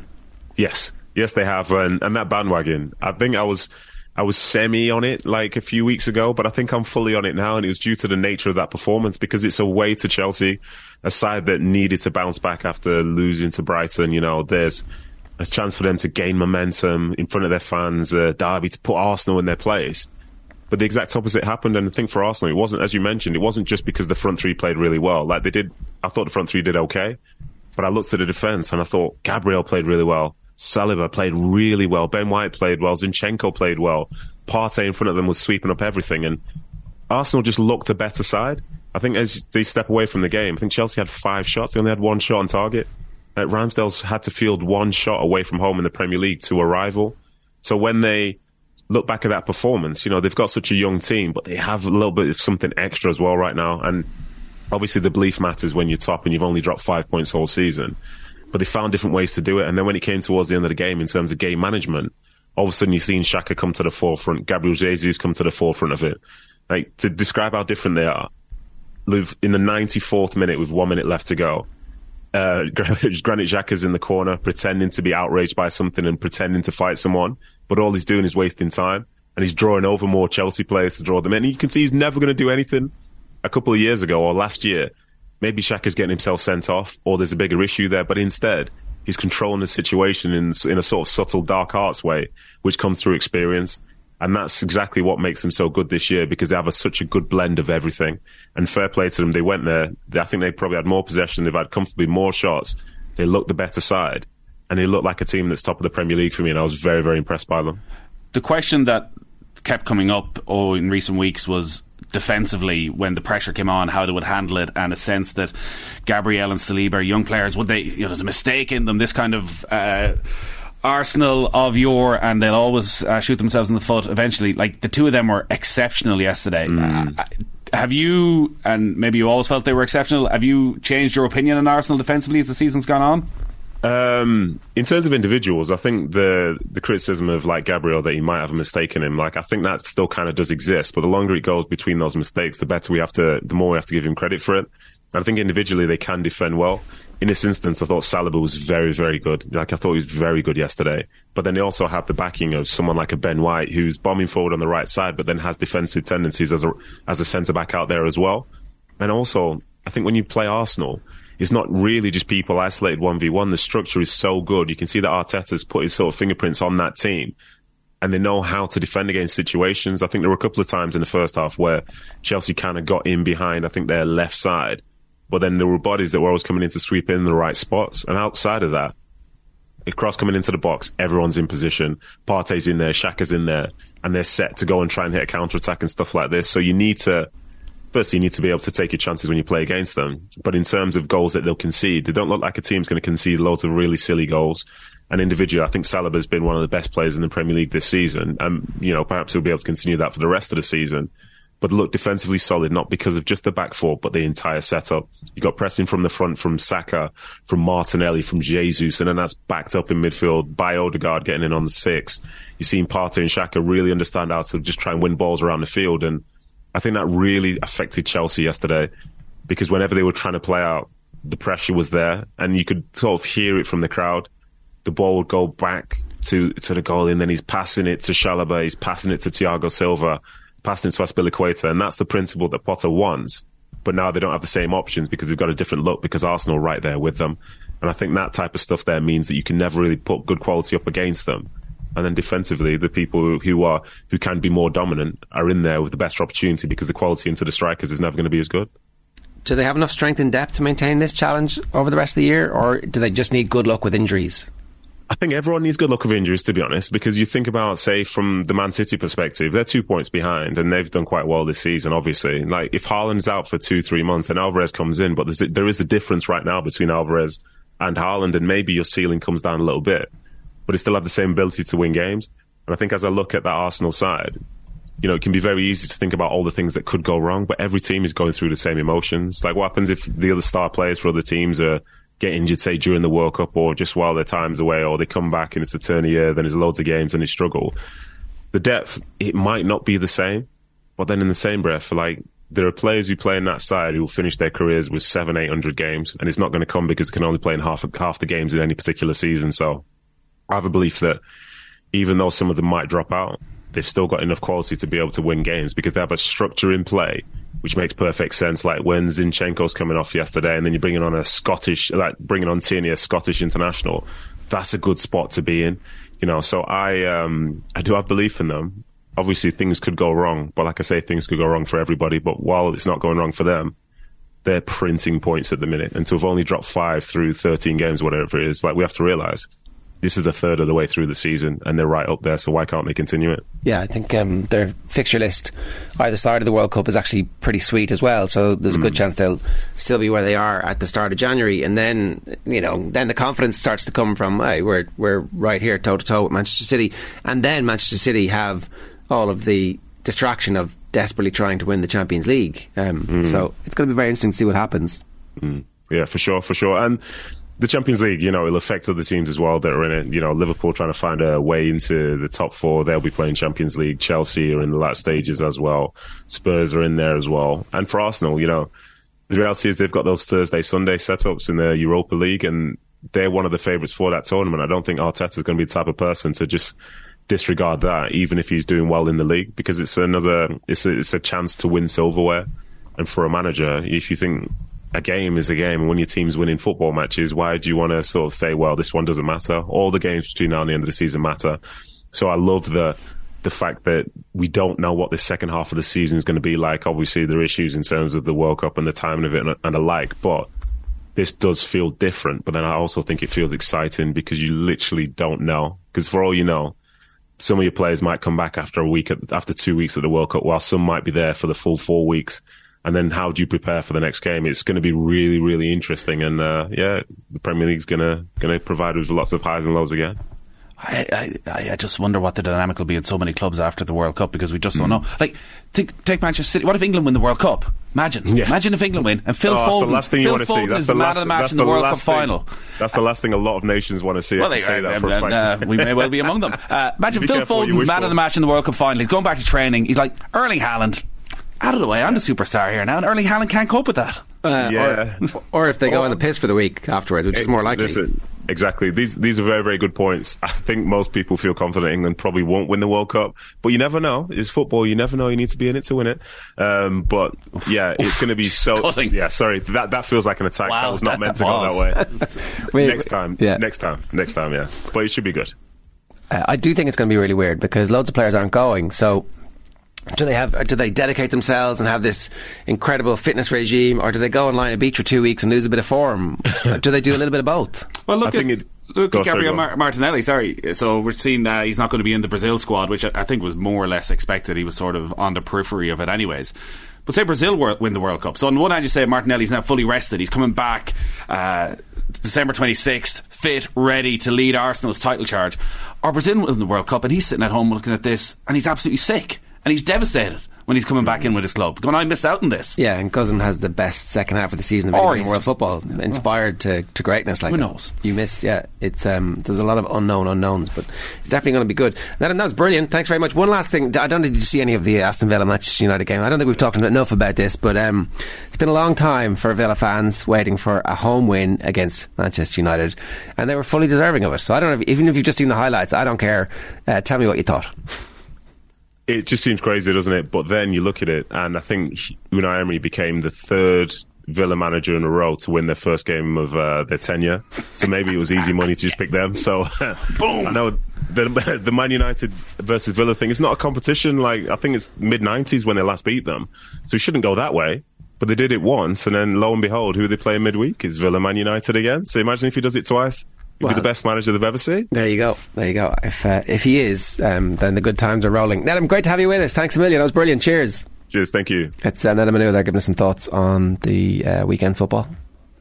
Yeah, he's good. Yeah, he's very good. You're very excited, Ger. I mean, come on. Rick Jagger has been in touch. I don't know, did he text in or is he watching it on YouTube? But he said, I shook Ger's hand on Saturday evening. One item off the bucket list. All right, Rick. You didn't tell me you were Rick Jagger now. That was, I only shook hands with one person, I think. So okay.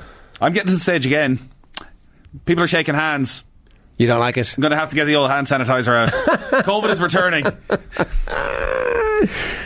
You were always a kind of germaphobe anyway. Well, if you lean into it for a couple of years. Was Finally, I was allowed to be my true self. Nathan thought it was a disgrace that we were leaving newspapers in the studio when COVID was on. People are reading the same newspapers and they're touching them. What's going on? I was like, I left them there. He's like, oh, still, don't do it. I think it's fair enough. You're not going to get COVID from the newspaper. Well, I didn't know that at the time, did I? Oh my God, right. You people never gave Arsenal any analysis over the last 2 years to support any bandwagon, says somebody whose YouTube username is 20 years ago.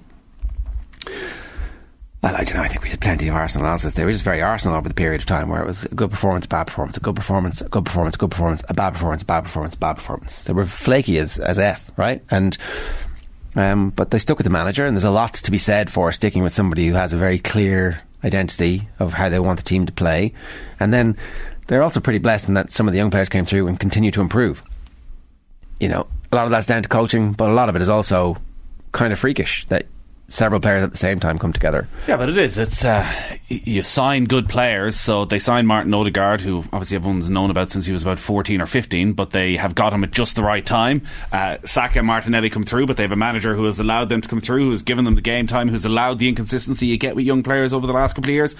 But also they've been blessed to sign Gabriel Jesus and Alexander Zinchenko, who it turns out, may not have quite been what Pep Guardiola wanted, but are amongst the best players in their position in the league and have that Manchester City mentality of, well, we have Premier League medals, we want more Premier League medals. We're not, we're mid-20s, we're not just stepping to Arsenal to retire here. Yeah. We want to go and win more things. Yeah, and Jesus has the World Cup coming up as well, so right, some more stuff about the Aviva. Where has it just disappeared? The Aviva Stadium is a mess for matches, says Conor Whelan. Don't get me started on the music intervals. Too many people there with zero interest in the game. It's a social. Same for Three Arena. I mean, people are literally going to socialise at the Three Arena. Are they, are you not allowed to have? This seems a little bit like Richard Keys and the Celebration Police, just a little bit to me. Like, it's during the gig, are you not allowed to go and get a drink? Well, the last gig I was at in the Three Arena, I remember going to get a drink, and it did not go down well, I can tell you, with the people around me. Well, what am I meant to do here? You're like Roy Keane. They're like Roy Keane giving out to people singing. I haven't been to a gig in about 6 years. Can I have one quiet drink during this? Yeah, it's a difficult balance at TV, but the music thing for me is insane. At soccer matches, at rugby matches, at everything at the Aviva, it's way too loud. It totally dominates the build-up. To now be playing it during the games, you go to a Premier League match and they can try their little bit of razzmatazz and all of that, but there's a nice lull before the game as the crowd comes in, as the atmosphere slowly builds, and maybe just as the teams are coming onto the pitch, they'll play their theme song or whatever else, and it'll hit a crescendo there. But this thing, from an hour out, we have to just throw this unstoppable noise at you, so you can't have a conversation, which is the case at the Aviva before games. You cannot have a conversation with the person sitting beside you because the noise is so loud in the tannoy. It's actually not as loud up in the gods as it is in the press box. Maybe there's big speakers there to make sure the broadcast is somehow compromised. But I don't know. I think people are always giving out about something. But why do you need to play music in the middle of the game? There's no reason to play music. What did playing Bruce Springsteen do? It didn't add to the match. It didn't have the little bit of karaoke. Like so rugby matches are very, very, very long. When you're at home, you have your phone and you're on your phone and you're chatting to the people in the living room. When the game you're not. When the game is stopped for like 3.5, stretching into 4 minutes as they're doing the three injuries. To the people around you. Well, you do. You can do that. The music wasn't too loud to be able to do that. But Rick Jagger could have been right beside you. Could have had a great old conversation. There was a South African fan, like the most virulent South African fan, who was clearly from the north, like just an Irish person but right behind it. But never got the story of like why what attracted you to this South African team instead of like the Ireland team where you're from. It's an interesting little dynamic. Of course, whoever Ireland are playing. So maybe we should have just sort of used the. But I don't care if there's a 3.5 minute break. You still don't need a bit of Bruce Springsteen randomly thrown into the mix. If the or the Black Eyed Peas. No, I mean if there'd been like just good Irish music. But if they'd done Zombie or something. Well, exactly. If there was some real thought put behind it, as to actually this is a song that will either start a bit of singing, or they do more Irishness. They do enter Sandman at a lot of the NFL, not the NFL games, the student college football. It's brilliant. That's insane. Yeah, like, but that's cool. Yeah, so I like if they get it right. I don't mind the Chicago Bulls entrance music that they play when Ireland are coming on the pitch for the football matches, because it's been there for so long now. Yeah. And you put in a bit of Give It a Lash, Jack. Yeah. No, it's great. Nicely. The pre-match, the Denmark game beforehand, no thanks. Yeah, I don't know. All right. Old man Nathan not happy, even though everybody's a winner. OTBAM brought to you live with Gillette in association with Movember. Effortless shave, magnificent Mo. Our efforts will be revealed in the coming days. You can sign up or donate now at Movember.com. We're back tomorrow morning. Shane Hannon and myself. Shane was at the game. He was at the Villa Man United game as a Man United fan. Old Jonah himself. Graham Hunter's going to reflect on Gerard Piqué's last ever game of football. We'll have the legendary Tipperary hurler Pádraig Maher in studio to talk about his new book, All on the Line, a memoir of hurling and commitment, and none other than Irish boxing legend Eric Donovan. OTB AM with Gillette in association with Movember. Effortless shave, magnificent Mo.